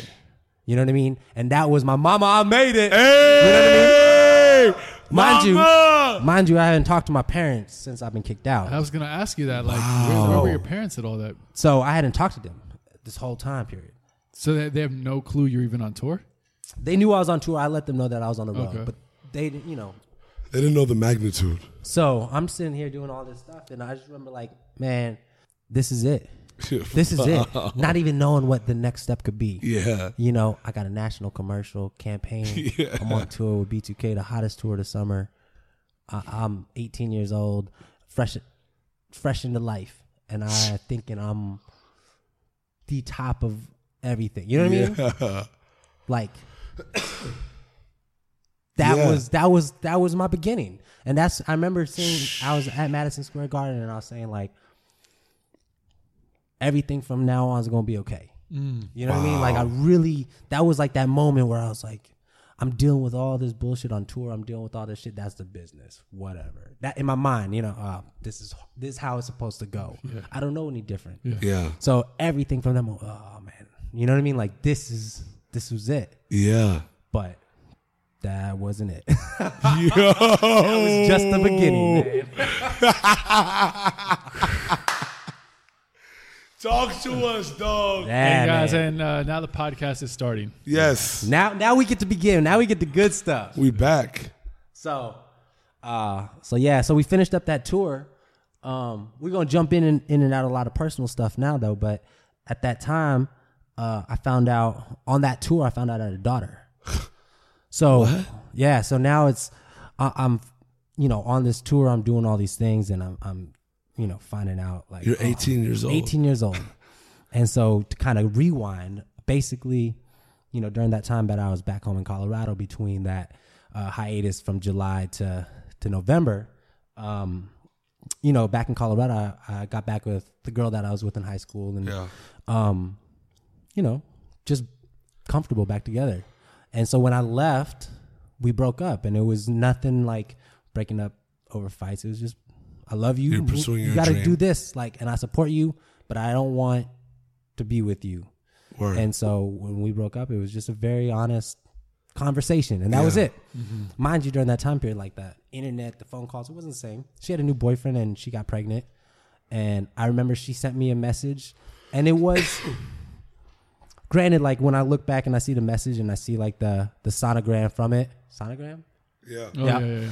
And from it, it could be misconstrued so many different ways, but she was like, I'm pregnant, blah, blah, blah, blah. There's a baby, I think it was partially she thought that it was mine, but she wasn't sure. She had gotten a relationship with a new dude and she had a baby. And I found out while I was on tour with B2K that I was a father. Wow. And so the first time. Yeah, what was that moment like? It's, it's one of those things. I was too young to actually understand what it was. I was trying to wear big boy pants because I'm on tour. I'm trying to be a man about shit. But I didn't realize, like, one, the emotional effects that it would have on me from how I was brought up and where I came from and being left on a doorstep and adopted the whole nine. But also at the same time, it was one of those things that I wanted to be like, there was a lot of folks that are on tour that had kids and they were like, proud of their little ones. And I would be like, yeah, I just had a little one. You know what I mean? Yeah. And so there was a lot of different emotions that I wasn't really unsure how to actually feel. Yeah. It was just there, but I didn't know how to like comprehend them in a mature way, nor did I even know what that meant at that time. And so I had a show in Colorado, which was great because Colorado was also the big, when I left my crew back home in Colorado, they were all like, man, there ain't no Asians on TV. You ain't gonna make it. You know what I mean? Wow. Really? And it wasn't hate. It was more of like sadness that I was leaving them because they were doing shows. We were doing shows for the Nuggets. We were a cool little squad. Yeah. And the hometown heroes. It was the hometown hero, but they also didn't want me to go, and so it was also. And there was also a lot of haters. Okay. But coming back to Colorado. We brought the haters back. The Colorados was also a nice little fuck you. And it was also a nice little, yo, check me out. And it was also the first time I met my daughter. Wow. And it was also the first time I told my parents and seen them that I had a daughter and that I'm doing this shit. What was their reaction? You on tour crazy? You come back, you first time speaking to your parents like that. You have a child. Yeah. Like, this is like 50 billion things that are being blapped out. All on one day. What was that? Getting ready to jump on stage. What was that? What was that moment like when Mount St. Helens burst in fucking front of you?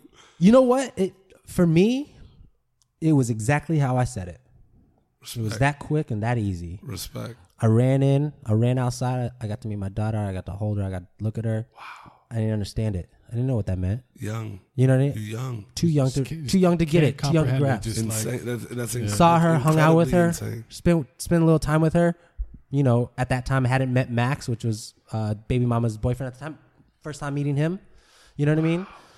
First time seeing her in over a year or almost a year. Wow. So it was. I didn't know what I was doing, man. I was fucking a kid. I had the mentality of a kid doing grown man stuff. Yeah.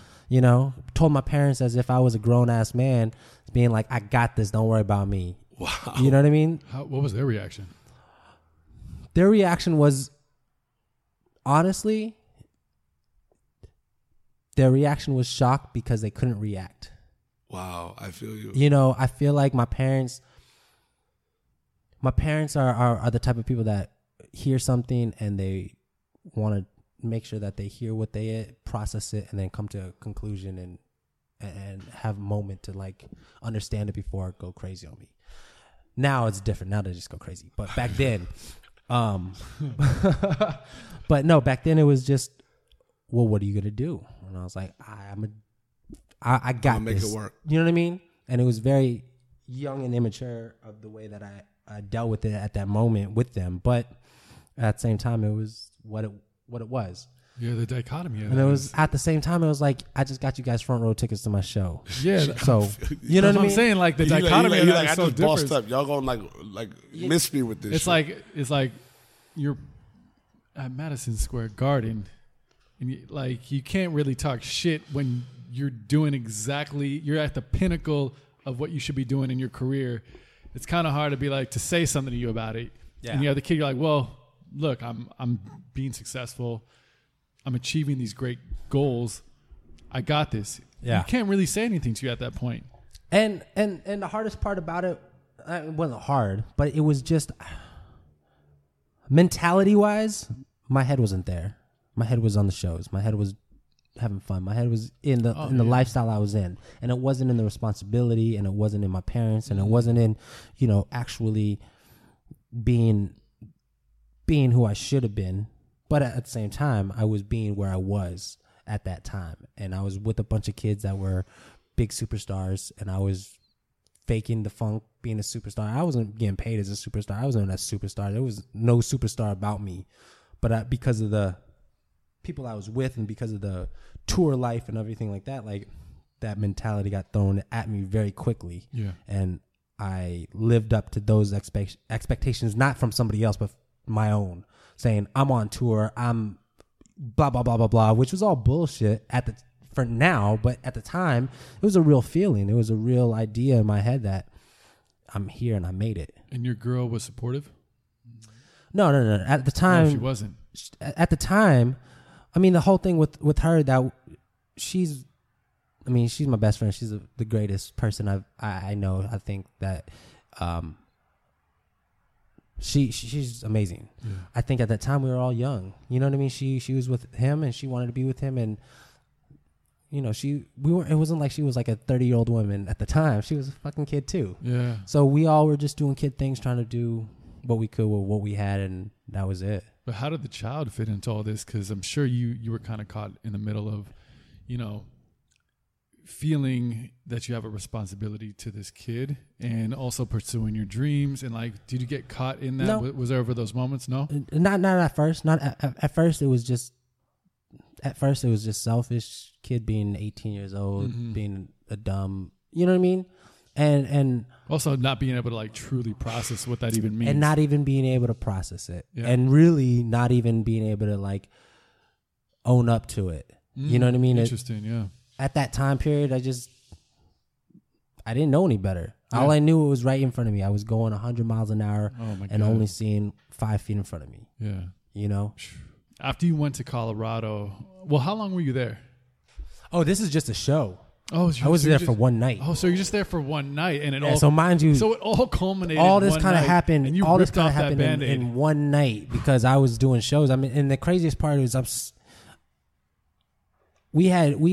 still had the show tour all the way through the end of September. So I'm literally just stopping in, saying hello, and that was my hello. That hello, he came in there, ripped off the Band-Aid, and then next show. Yeah. And it's crazy how that can happen like that. And as much as you weren't able to kind of weigh the magnitude of it being so young, it was able for it to be just that one night because you were so young. Yeah. I mean, it was the combination of all of it is I'm in the city that I'm from, and I get to see everybody, and so I got to kind of make do with the time that I have out there before we jump to the next city. And man, I didn't know what I was doing. And that's really what it was at that age.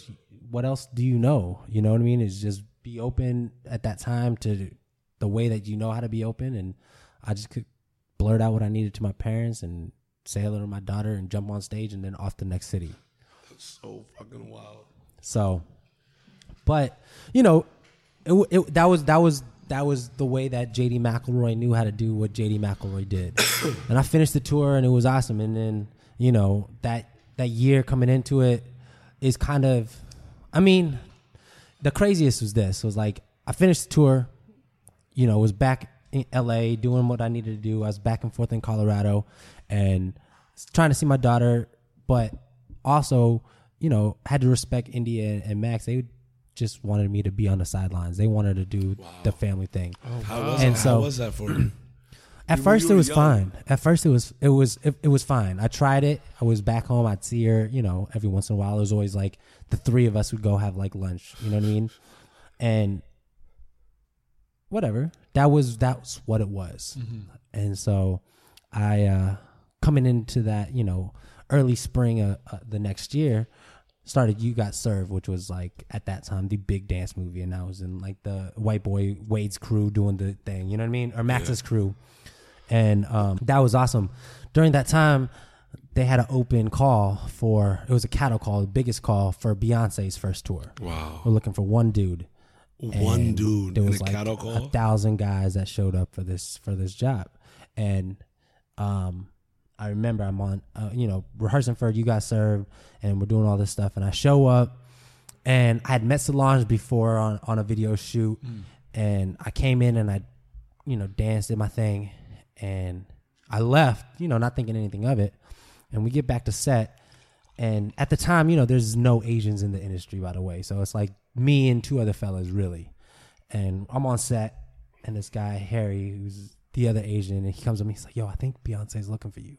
I'm like, what? And they're like, yo, he was like, I just went into rehearsal, and I walked in, and they said, you're not him. And I left. Oh my God. And you're the only other Asian guy I could think of. Wow. And so I was like, oh shit, well, word. Let me see what's up. So I walk in the rehearsal and I turn around and Beyonce runs to me. She's like, it's him. No. No fucking way. Right. So this is her first live show as a solo artist, and everything for her first tour and stuff like that. What was that like? Look at it, dude. I got goosebumps. I got goosebumps, dude. Oh, I got goosebumps. Goosebumps flaring right now. Yeah. The little hair on his hands is standing all the way up. It was nuts. That was that next defining moment where I was like, out of everybody that just showed up at this audition, I was him. I was the one. And so they put me behind her, and I was her partner, and I was her baby boy. And so I did all this stuff with her. And what was that like working with her? It was unbelievable. Going from Chris Stokes to working with, at the time, this dude named Alan, he was her tour manager, and we had Kim, who was the road manager, and we had all these people involved. And, Frank Gatson was the choreographer, and he's the one that put everything together. It was Lavelle, and the same dude, Fly, who was on the first commercial shoot on Pepsi, he was dancing for her. Wow. So it was all this stuff. And the guy Tyrell, who we did Duque together, we were roommates on tour. He was doing Beyonce. So, it was like family all together. And I just remember thinking man, this is the magic of this industry. I'm here. I get to follow my dreams. I get to follow my passion. And I'm the Asian kid with braids dancing, grinding on Beyonce for Baby Boy. Yo, you know what I mean? What the fuck? So I'm doing literally, it's nuts because Tyrell and I both, and Fly, we're all shooting this movie, You Got Served. So we're shooting all day, 10-hour days, and then leave that to go do 8-hour rehearsals and then go home and sleep for a couple hours and then back again. And this was what we were doing for a month or so. Groovy. And we finished up this show and we finished up the movie and stuff like that. Then we get ready for some tour stuff. And I'm depressed. Wow. I'm dark. Why? Super dark. And I couldn't figure it out till much later. But I remember at that time, I was trying to go back home and see my daughter. And I wasn't able to spend time with her or see her. And I started to understand later on in life. But for that time period, I realized that my happiness wasn't coming from the work. It was coming from a lack of family. I wasn't really talking to my parents still. You know what I mean?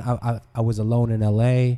I had friends, but I didn't have family. Living the dream, but that wasn't the dream. It wasn't the dream. Right?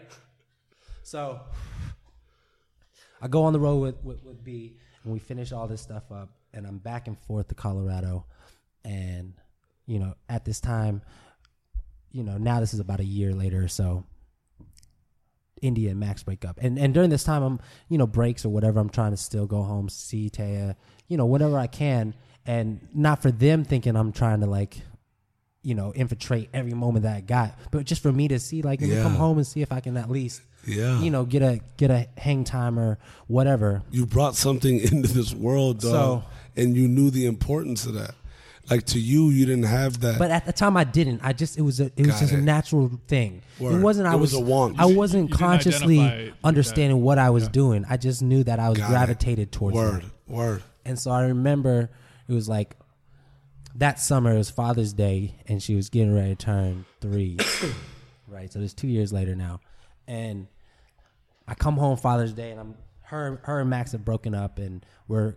You know, I'm spending time with her at daycare. Every time I come back home, I pick her up from daycare, spend a couple hours at daycare with her, and then she go and spend time with the family again. And that was kind of my way of, like, staying in the pocket, but not doing too much and not doing too little. But that's all I could do at the time, and that's all I really knew how to do at the time.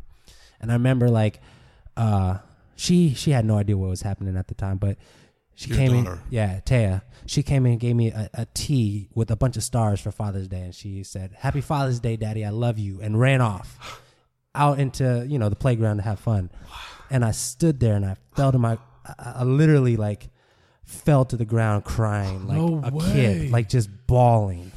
And one of the teachers there, she was like, "I've heard of this, but I've never seen a parent turn into a father." And this is that moment for most mothers during birth. You know, they deal with it, and a lot of fathers, it happens when they see him. But, like, for me, that was my moment where I knew my life was different. All the tours, all the other shit that I did, that I dealt with, that I went through, that moment at Madison Square Garden, that moment booking Beyonce. You know what I mean? All these times that I thought those were my moments of life. That was it. You know what I mean? Looking up and having that feel, that moment was the moment that changed my life. You know what I mean? And so I got to go back to LA, you know, have a conversation. Can we take a moment?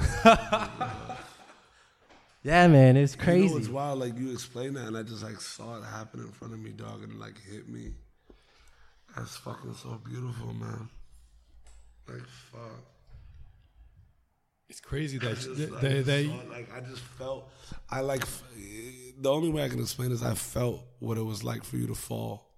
Yeah. For me. Yeah. That shit was, yo. And it for me. Hold on, I need to come here, dog.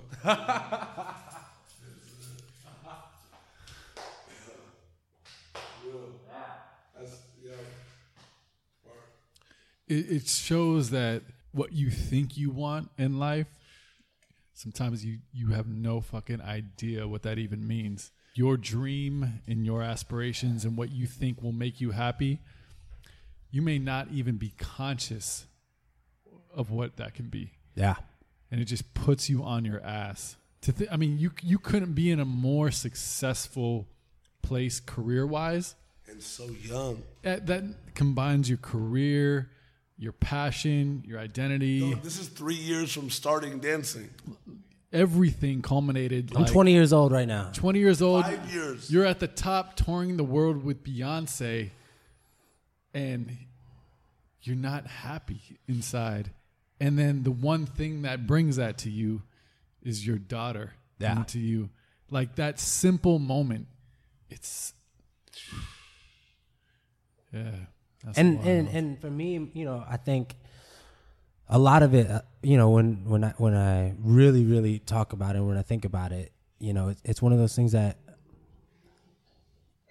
it was all a lot of buildup that I didn't necessarily understand what was happening until it happened. Yeah. You know, the moments of me going back home and spending time with her, or even the fact that we broke up and we're still friends, and the fact that that she was pushing me to come out and pursue my dreams and my passion and who I was, and knowing that and giving me that, so real, giving me that opportunity and not holding me back. You know what I mean? And then also to come home and, you know, to spend those little times and those little moments from daycare on those so many different days, realizing that those moments were the ones that built up the idea that she could say, "I love you, Daddy," and hand me this Father's Day present. Yeah. And her not even realizing, you know, on both ends, that's a subconscious thing that I got to put in there by being there as I was, not every day and not every moment, but the little time that I did, and But in your mind, you were there on autopilot. yeah. But for her as well, because that's, at that age, at that very And you couldn't FaceTime back then. no face, yeah, there was It's none not of like that I'm stuff. seeing, This was, like, as much as Daddy wants to see me, he can see me on the road. yeah, Like, you have to physically fucking be there. yeah. And for a traveling dancer, like, that's not gonna happen if you have a career. Yeah. So I mean, it basically was the beginning of the beginning. You know what I mean? I got to start doing stuff, and so that happened, and it was back and forth a lot, and so getting ready to turn 21, I got a phone call. So in high school, I was asked to write down like my goals and top 10 goals of life and stuff like that. What I wanted to do, and already I had pretty much knocked off everything.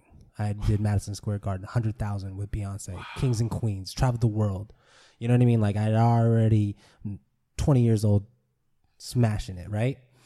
One of the ones that I wanted to knock off was Dance for Usher. And so at this time, Usher came out with Yeah, the biggest fucking song of huge. songs, Huge. and Confessions, which album was Shit. the fucking album. Yeah. Defining. And so, from working with Fly, from working with, a lot of the other people that I've been able to work with, Fly and Todd are the creators of Usher pretty much. I mean, Todd and what they did and how they trained him, they were his guru. You know what I mean? Like, if there was no Todd Sams and Fly, there was no Usher. Yeah. There were choreographers that were around before that. Frank Gatson was one of them. There were people that were there, but there would be no Usher without Fly and motherfucking Todd Sams. Wow. So I remember I get a call from Fly, and he's like, "Hey, dog, you want to rock with Usher?" And I was like, "What?" And he was like, "Yo, I called 2 other dudes. They both turned me down because they had Wow. And at this time, you got to understand, like, a lot of the guys that they asked, they wanted to be choreographers. They didn't want to be backup dancers anymore. Wow. They wanted more. You know what I mean? They were already seasoned in the game. And so he was like, "I'm calling you. You're next on my list. Damn, You imagine if one of them said yes. You want to Like, do you know what I'm saying? you want to do this?" And I was like, "Yeah, motherfucker." Yo. Yeah. So from there, I jumped on Confessions. Wow. And I got to do fucking a lot of shit with them. There was a falling out, not a falling out, but just a job thing. Basically, Fly and Todd weren't dancing on the tour. They brought in the other dancers, so that's where me and this other guy Rio came in. And then, partway through it all, they came back on, and so Rio and I got bumped. So we got to do a lot of the tour. But that's just how the business Is that is. the nature You know of what the I mean? game? And in my opinion, if I was Usher, I would want Fly and Todd right next to me anyway. You know what I mean? But so I danced for Usher for a good long stint, and came off the road from there. And a young cat that was getting down for the first time named Chris Brown arose. And so arose, and so started fucking running, dog. And so I jumped on with Chris Brown. We did the music video. He had Run It, which was his first single, and then I jumped on. We did Gimme That, which was his second single, and I jumped on. We did that video. Dog, he came out booming. And he did a bunch of stuff for that album, like what's it called, House of Blues tours and stuff like that. And then I jumped on He's big an tours, insane- and we did all the stadiums. We did world tours. I was How with was him it for dancing 5.5 with Chris? years? From there, 5.5 years. 5.5 years With Chris. Let me ask you this, because you saw young Chris then, and this motherfucker is like, everything aside, this motherfucker is an incredible dancer. Like it's Let me sinister stop you how right there. good All aside from everything, he's the most talented motherfucker. on the planet. Not just dance, not just rapping, not just singing, Human graffiti, being. basketball. Yeah, like bro. literally, Yes. there's people that can like see something and do it. A lot of times people are like jack of all trades, master of none. He's like jack of all trades, master of all. Like Wow. not just okay at everything. He's fucking proficiently amazing at everything that he does. And it's scary. I believe that. It's scary because I feel like I've been able to work with the best of every genre for everything. Like, I've been able to be around everything great in this art world. And he's one of the motherfuckers that, unfortunately, with everything that's happened in his life, will never get recognized as that. But that's life. But he is, in my mind, the all-around greatest artist, most talented motherfucker there is. The crazy thing is so that, fucking talented. It's crazy how much talent that. But imagine the wildness of this, dog. When you're in front of the lens, right? It becomes the perception of what all that art is. Yeah. You could be the best ever, but when life hits and the lens follows you everywhere and all eyes are on you, regardless of your talents, normal people can't judge, like, don't judge you based on your skill set. Normal people judge you based on events, right? And it's so fucking beautiful that like dog, like, you look at a cat like that, and especially as young as he was and everything he's done, like, his trajectory, like, if we look at it idealistically, his trajectory was Michael in my eyes. Yeah. Oh, no, for sure. Right? But regardless of anybody even putting weight on trajectory or not, like, who the fuck are we? The beauty of that matter is, like, this dude is, like, literally one of the most talented human beings ever to fuck. Like, life happens, dog. Nobody's story is just like, you have potential, you maximize it infinitely, and nothing will stop you. Yeah. Right? What was it like dancing with Chris, like, throughout that period?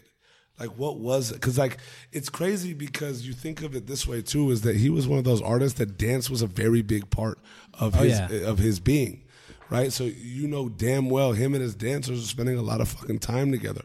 Like, there's a camaraderie in dance as well.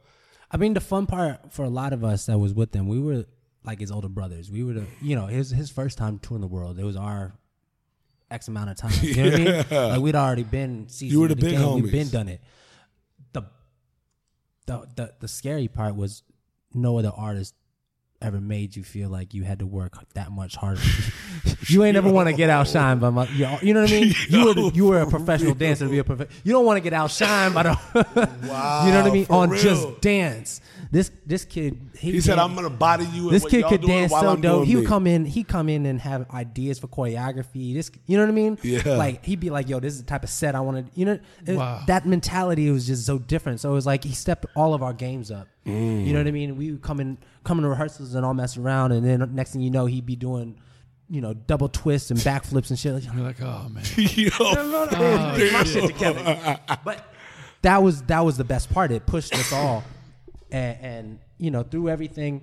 I mean, I don't want to speak on his personal life and stuff like that, but That doesn't matter. the reality was, like, watching somebody go from top of the world to literally everybody turning their back on him.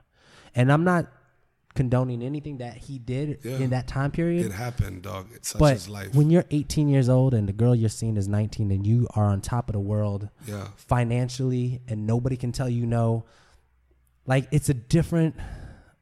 And I say this not condoning anything that he did. No, but I'm saying it's world, a different bro. world that you live in, that you have, and when the world turns their back on you, every single, like, artist friend, every single work friend turns their back on that moment, and the next thing you know, we're sitting there and we can't do a tour in the United States because nobody will come, and we're only touring overseas and in South America. You know what I mean? For 2 years, type shit. Like, Yeah. you know, I And get that's it. that's something you were affected by intimately. I mean, Like, you went through it work. with him. You work. The thing is this. Like, when you're with somebody every day for that long, you get to know somebody. Yeah. And you get to see their pain, your sufferings. And regardless of how people hold their shit in and won't talk about it, or they will talk about it, when you're with somebody that long, you get to know them. Yeah. And, you know, anytime that you are close to somebody and you see them go through stuff, it's tough. And I wouldn't wish that on anybody. You know what I mean? Like, nobody wants to go through life alone. No. And nobody ever wants to feel like, after everything that you've been through and everything you created, and to be able to stand on top of the world, that to everything that you stand for, and all of a sudden everybody turns their back on you. That's a tough thing to go through in life. And at age of 18, at that, you know, you could sit there and think, oh, well, he's 18, he's a superstar. Imagine what you was like at 18 and the dumb shit you were thinking about and talking about and doing. You know, it's just a different world. And I think everybody in the industry that has had a taste of it or has been around it, they know that it's not the same. Yeah. You know? What was that like for you as a dancer, right? And as a human being, right? Because... Well, as a human being, it's tough because I have a daughter. As a dancer, it's tough because dancers, we're still the bottom of the barrel. We're still just dancers. So it's not like we're getting treated as superstars and we're dealing with the same shit. So we're all looking for our next job. We're still all looking for our next way to get through the day, through the week, through the month. You know what I mean? Talk about that a little bit, because it's a weird thing to think about when you're on these massive tours with the, you know, top artists in the world playing the biggest venues of the world, but feeling still at the bottom of the barrel in this type of industry. What's that kind of do you have to like check yourself at times? For sure. Yeah. What's that you gotta like? Check yourself it's one thing to check yourself while on the road because you're on the road. It's hard. Yeah. But it's when you come back to reality, it's real quick. Yeah. You start to see, wow, this is not real life. You're on top of the world and then you're back in the world. You sit here and you're saying that, you know, nice hotels, you're flying, you're doing what you got to do. You're getting per diem every day. You know what I mean? Like, you get money in your pocket. You're good. All of a sudden you come home, that cash flow stops. Wow. All of a sudden you come home and you're walking into sneaker stores and nobody gives a fuck who you are. You know, and that's it sounds funny, but that's real talk. It's crazy to deal with that. It's a mentality. Must be kind of a mind, like a mind fuck. I used to tell people, and I still do. Super mind fuck. But I tell people this: I had three completely separate lives. I live my life at home in Colorado with my daughter. I live my life at home in Los Angeles, where I'm just a dancer, and I live my life at home on tour, when I'm with artists, living in fucking 5-star hotels, doing private tours of the Louvre and going to see Steve Irwin's daughter and getting private tours of, the zoo with Steve Irwin's daughter and getting to hold all the, like insane. Taking to places and giving you free shit. You know what I mean? So it's three completely different lives that you have to live, and mentally you have to know that. If you're not strong enough, bro, that'll break the fuck out of you. And the hard part is that it bleeds together sometimes. And especially when you're like trying to keep up with the friends and family in LA and friends and family back home, and you're trying to raise a daughter, and then you're trying to live this lifestyle as well. You know, there's a lot of mistakes that are made, and there's a lot of things that you do that may not necessarily be to par with everybody's lifestyle where each pocket of them live in. You could, you know what I mean? Some people might be back home and be like, JD, why you wilding out all the time? You know what I mean? It's like, I'm on tour. Why, on tour, why you sitting at home and not coming out of the club? I'm FaceTiming my daughter. You know what I mean? It's like, there's all these pockets that you gotta figure out where you fit in, and it doesn't always work out the way you want it. But at the same time, if you want it all, you gotta do it all. Absolutely. How do you keep yourself through all that, and how competitive dance is? We were talking about this before the show that, I mean, just to compete, you have to be great because there's so many great people. So like the starting point is like, you have to be great. Yeah.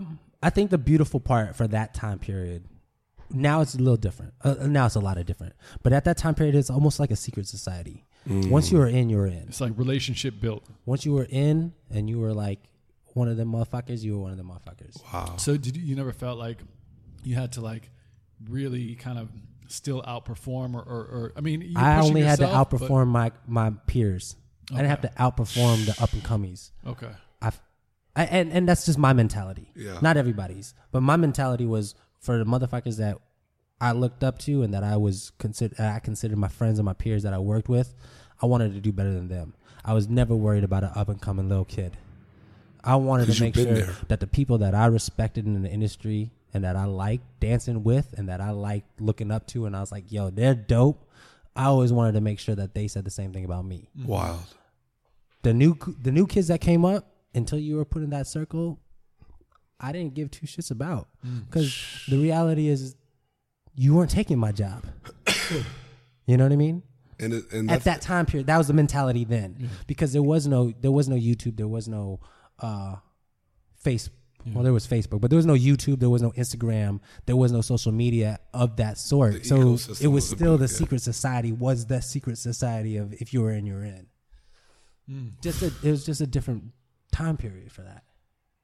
How was that experience for you? And now that we've touched on these like 3 compartments of worlds, how was that? How has that been for you up until like to now? Because like your daughter's growing, like your career's going. What are those moments like? Is it always robust? Is it always like there's something like what's that fight like? Because you're fighting like to simplify it. I gotta fucking like take myself on a story every now and then, but to simplify it, you're constantly fighting. You're fighting yourself. You're fighting your ambitions. You're fighting for your family, and you're fighting to live. How has that fight been? So the interesting part about like, and I think this is with any artist, is waves of life. And a lot of people, they enjoy that like 9-to-5 life of, you know, everything kind of stands still. You know, there's no waves to rock the boat. It's just easy. Every second of the month, you know, you get the fucking check. You got to pay this. You do this with your friends. You do this with your family. When you're in an art world of any sort and with a dancer, you get the highest of highs and the lowest of lows. And we put our passion in, and we wear our heart on our sleeves. And when we do these great jobs, we do them and we're at the top of the world and we spend time with our family. It's the best times of our lives. But then when that job stops and when we're still hustling, we go through these emotional waves of up and downs. And that's one of the things that I know is what I love about it, is that I can go through the highest of highs and the lowest lows. I'd rather live my life saying I could let my heart break bigger than anybody else so I can have the most love and have the most feelings in life. Because if you sit in this the like sacrifice, if you sit at the sacrifice, exactly. If you sit at very small wavelengths, you're only going to get so much. You know what I mean? The more that you give, the more you're willing to sacrifice, the more that you're willing to like go through it all. And those 3 lifestyles that I have is, you know, LA is that middle ground for me. LA is that easy constant. The jungle is the middle ground. That's the wildest part. I stay, LA is easy, you know? Yeah. Going on tour, coming back from tour, spend time with my family, coming back. That's the ups and the downs. You know what I mean? And when I'm on tour, I'm away from my family. When I'm with my family, I'm not on the road. Yeah. So those are my big ups and downs. LA is that middle ground. And you know, it's not easy. You know, mentally, more than anything, the industry is not made for somebody who can't close their eyes and wake up and say, I'm okay where I am. You know what I mean? If you can't do that, this industry, this world's not for you. Because the hardest part about... Like, for real. So real. It's so real. You know what I mean? Because you get told no's, you get told you can't. You go through the best times of your life, you go through the worst times of life, but you got to wake up in the morning and start over and say, yo, I'm here. You know what I mean? If you can't do that, this industry is not for you. You got to make sure that you can wake up every day and take another step and be able to be here. And so a lot of times, like for me, you know, I love going back home, spend time with my daughter and but then when I'm away from this too long, I'm like, man, I need to be back in the middle of the grind and the hustle. And then when I'm on the road and I'm doing all that stuff and I'm like, man, I need to just see my girl. I just need to go home. I just need to be around my family. You know what I mean? And it's like, those are my steps that every day I need to know that I'm like working and taking steps that I can wake up and say I'm good regardless of wherever I am and how I'm doing it. You know what I mean? And then also to be in LA and not be around my daughter and not be on the road and not working and maybe be 2 or 3 months and not have a job and being like, yo, I don't have a job. I can't just go home and sit on my ass and be with her. Right. And I can't go on the road because I don't have a job. And I got to wake up in the morning and figure out like what I'm going to do tomorrow. You know what I mean? How am I going to fucking survive with the fuck my next job. So it's like all those things you have to like, you know, wake up next day and be like, yo, I got this. But every single one within each one of those three pockets that I live, it has its own up and downs. You know what I mean? And so those up and downs combined with the life of the full up and downs, it gives it color. It gives it everything else that makes my life beautiful. You know what I mean? And I wouldn't trade that for a 9 to 5. Not to knock on anybody who has a 9 to 5 job, but not on that type of life. Yeah, you know absolutely. What I mean? I love the beauty of all the different colors that is part of my life. You know what I mean? Absolutely. In this dancing world, I want to kind of touch on like in every like physical sport, craft, whatever. Age is not on anybody's side. Yeah. You start getting older, those young cats start having their own inner circles. Oh yeah. Those young cats start becoming like really dope, and the nature of the beast that you're in, and also being the dancer that you're a dancer, dog. Like you just dancing solidified the beginning of who J.D. McElroy was, right? Yeah. And dancing is your livelihood, but getting older, like sometimes it becomes the skill set. You can't compete. Sometimes it becomes like the whole what people are looking for changes, right? It's like gymnastics. Like it used to be art and form and all that. Now these chickens are doing fucking like quadruple 8 times spins and fucking body contortions. But like even with athletes, right? Like you're an athlete, you want your whole life, like you expect to be in the NFL for fucking 15 years and become a household name. But like when you really think about it, the average career in those sports is like fucking 2 to 5 years if you're lucky. Oh, yeah. And as a dancer, you've been fortunate to have these fucking waves and these color waves and work with all these artists and dance throughout all this time, even though there were down times, like you wouldn't trade that for the world. But as you get older and as it becomes more of like independence, I'm not even asking from the sample as a dancer or what would they, no, for you, is that becoming more of a reality now? Like what is that like? Or is it like, you know what, like I'm still out there like thugging with the best of them. When I get my next job, I'm on the road again. You know what? It's interesting because I think for myself, you know, I think a lot of dancers go into this idea of like, oh, dance choreography, blah, blah, you know what I mean? They want to go in these specific steps. And I think my life has been able to go into many different directions. And I tell people a lot of times I feel like I struck gold twice. So I got golden goose. I know, man, and I'm 33. I'm still young. I still you're sexy still gorgeous, and dog. I still got this shit rolling. When are we going to New York together? You know what I mean? Let's go, Brooklyn. Let's go touch the city. Yeah. But the reality is, I know I'm getting older, and I know that times are changing and everything's changing. I was able to, on accident, just like dance, stumble into a nonprofit that I got to start, and a lot of times we are always looking out for ourselves. And I think dance was that for me. I got to look out for myself. I got to find myself as one aspect of my life in every direction of where it goes. But, you know, through life and through growth, we get to choose where we want to go in our lives. And if I can do this for myself and be successful, then I can do this for others. You know, and I've been able to start a nonprofit and, you know, flourish, and we've been able to be great. #Lunchbag. #Lunchbag, what it do? Started from 3 guys that just wanted to do something fun to give back, and we're now J-Dub, AJ Relan, 150 cities around the world. Where y'all at?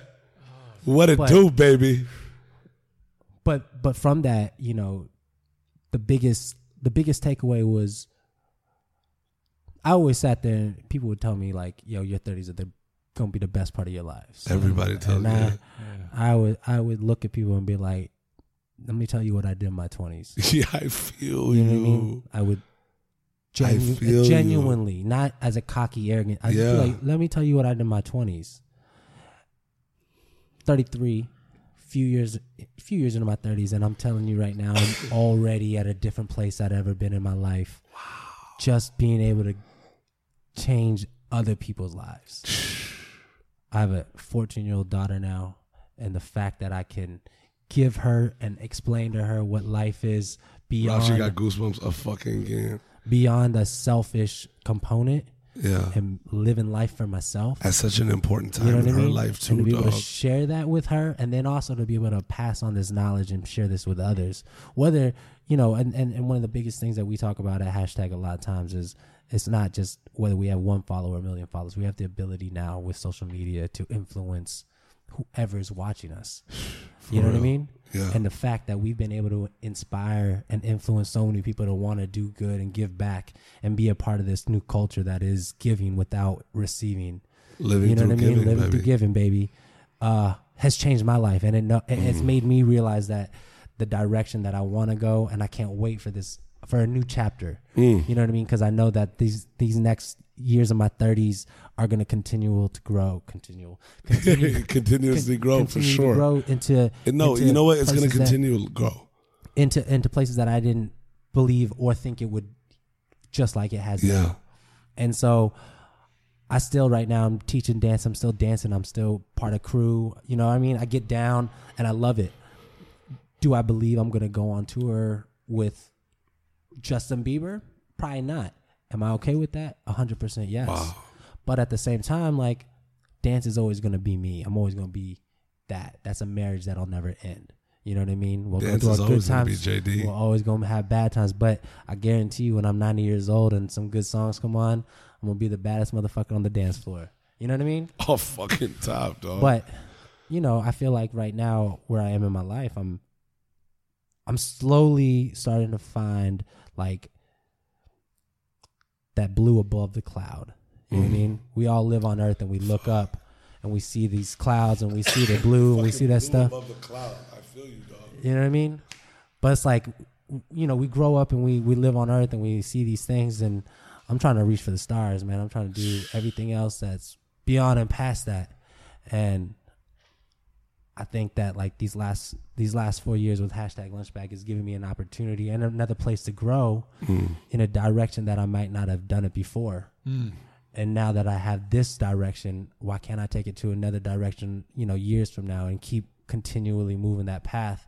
And the craziest thing is, if you were to ask me this 5 years ago, I would have laughed at you and been like, man, I ain't started a nonprofit. You know what I mean? I'm dancing. I'm doing this. He was still in New York back then, dog. So, the fact that where I am now and I'm, still moving and grooving, I'm still dancing, I'm still doing what I love to do, and I'm also able to do something else that I love to do. It just means that, like, we gotta keep it pushing. There's balance now.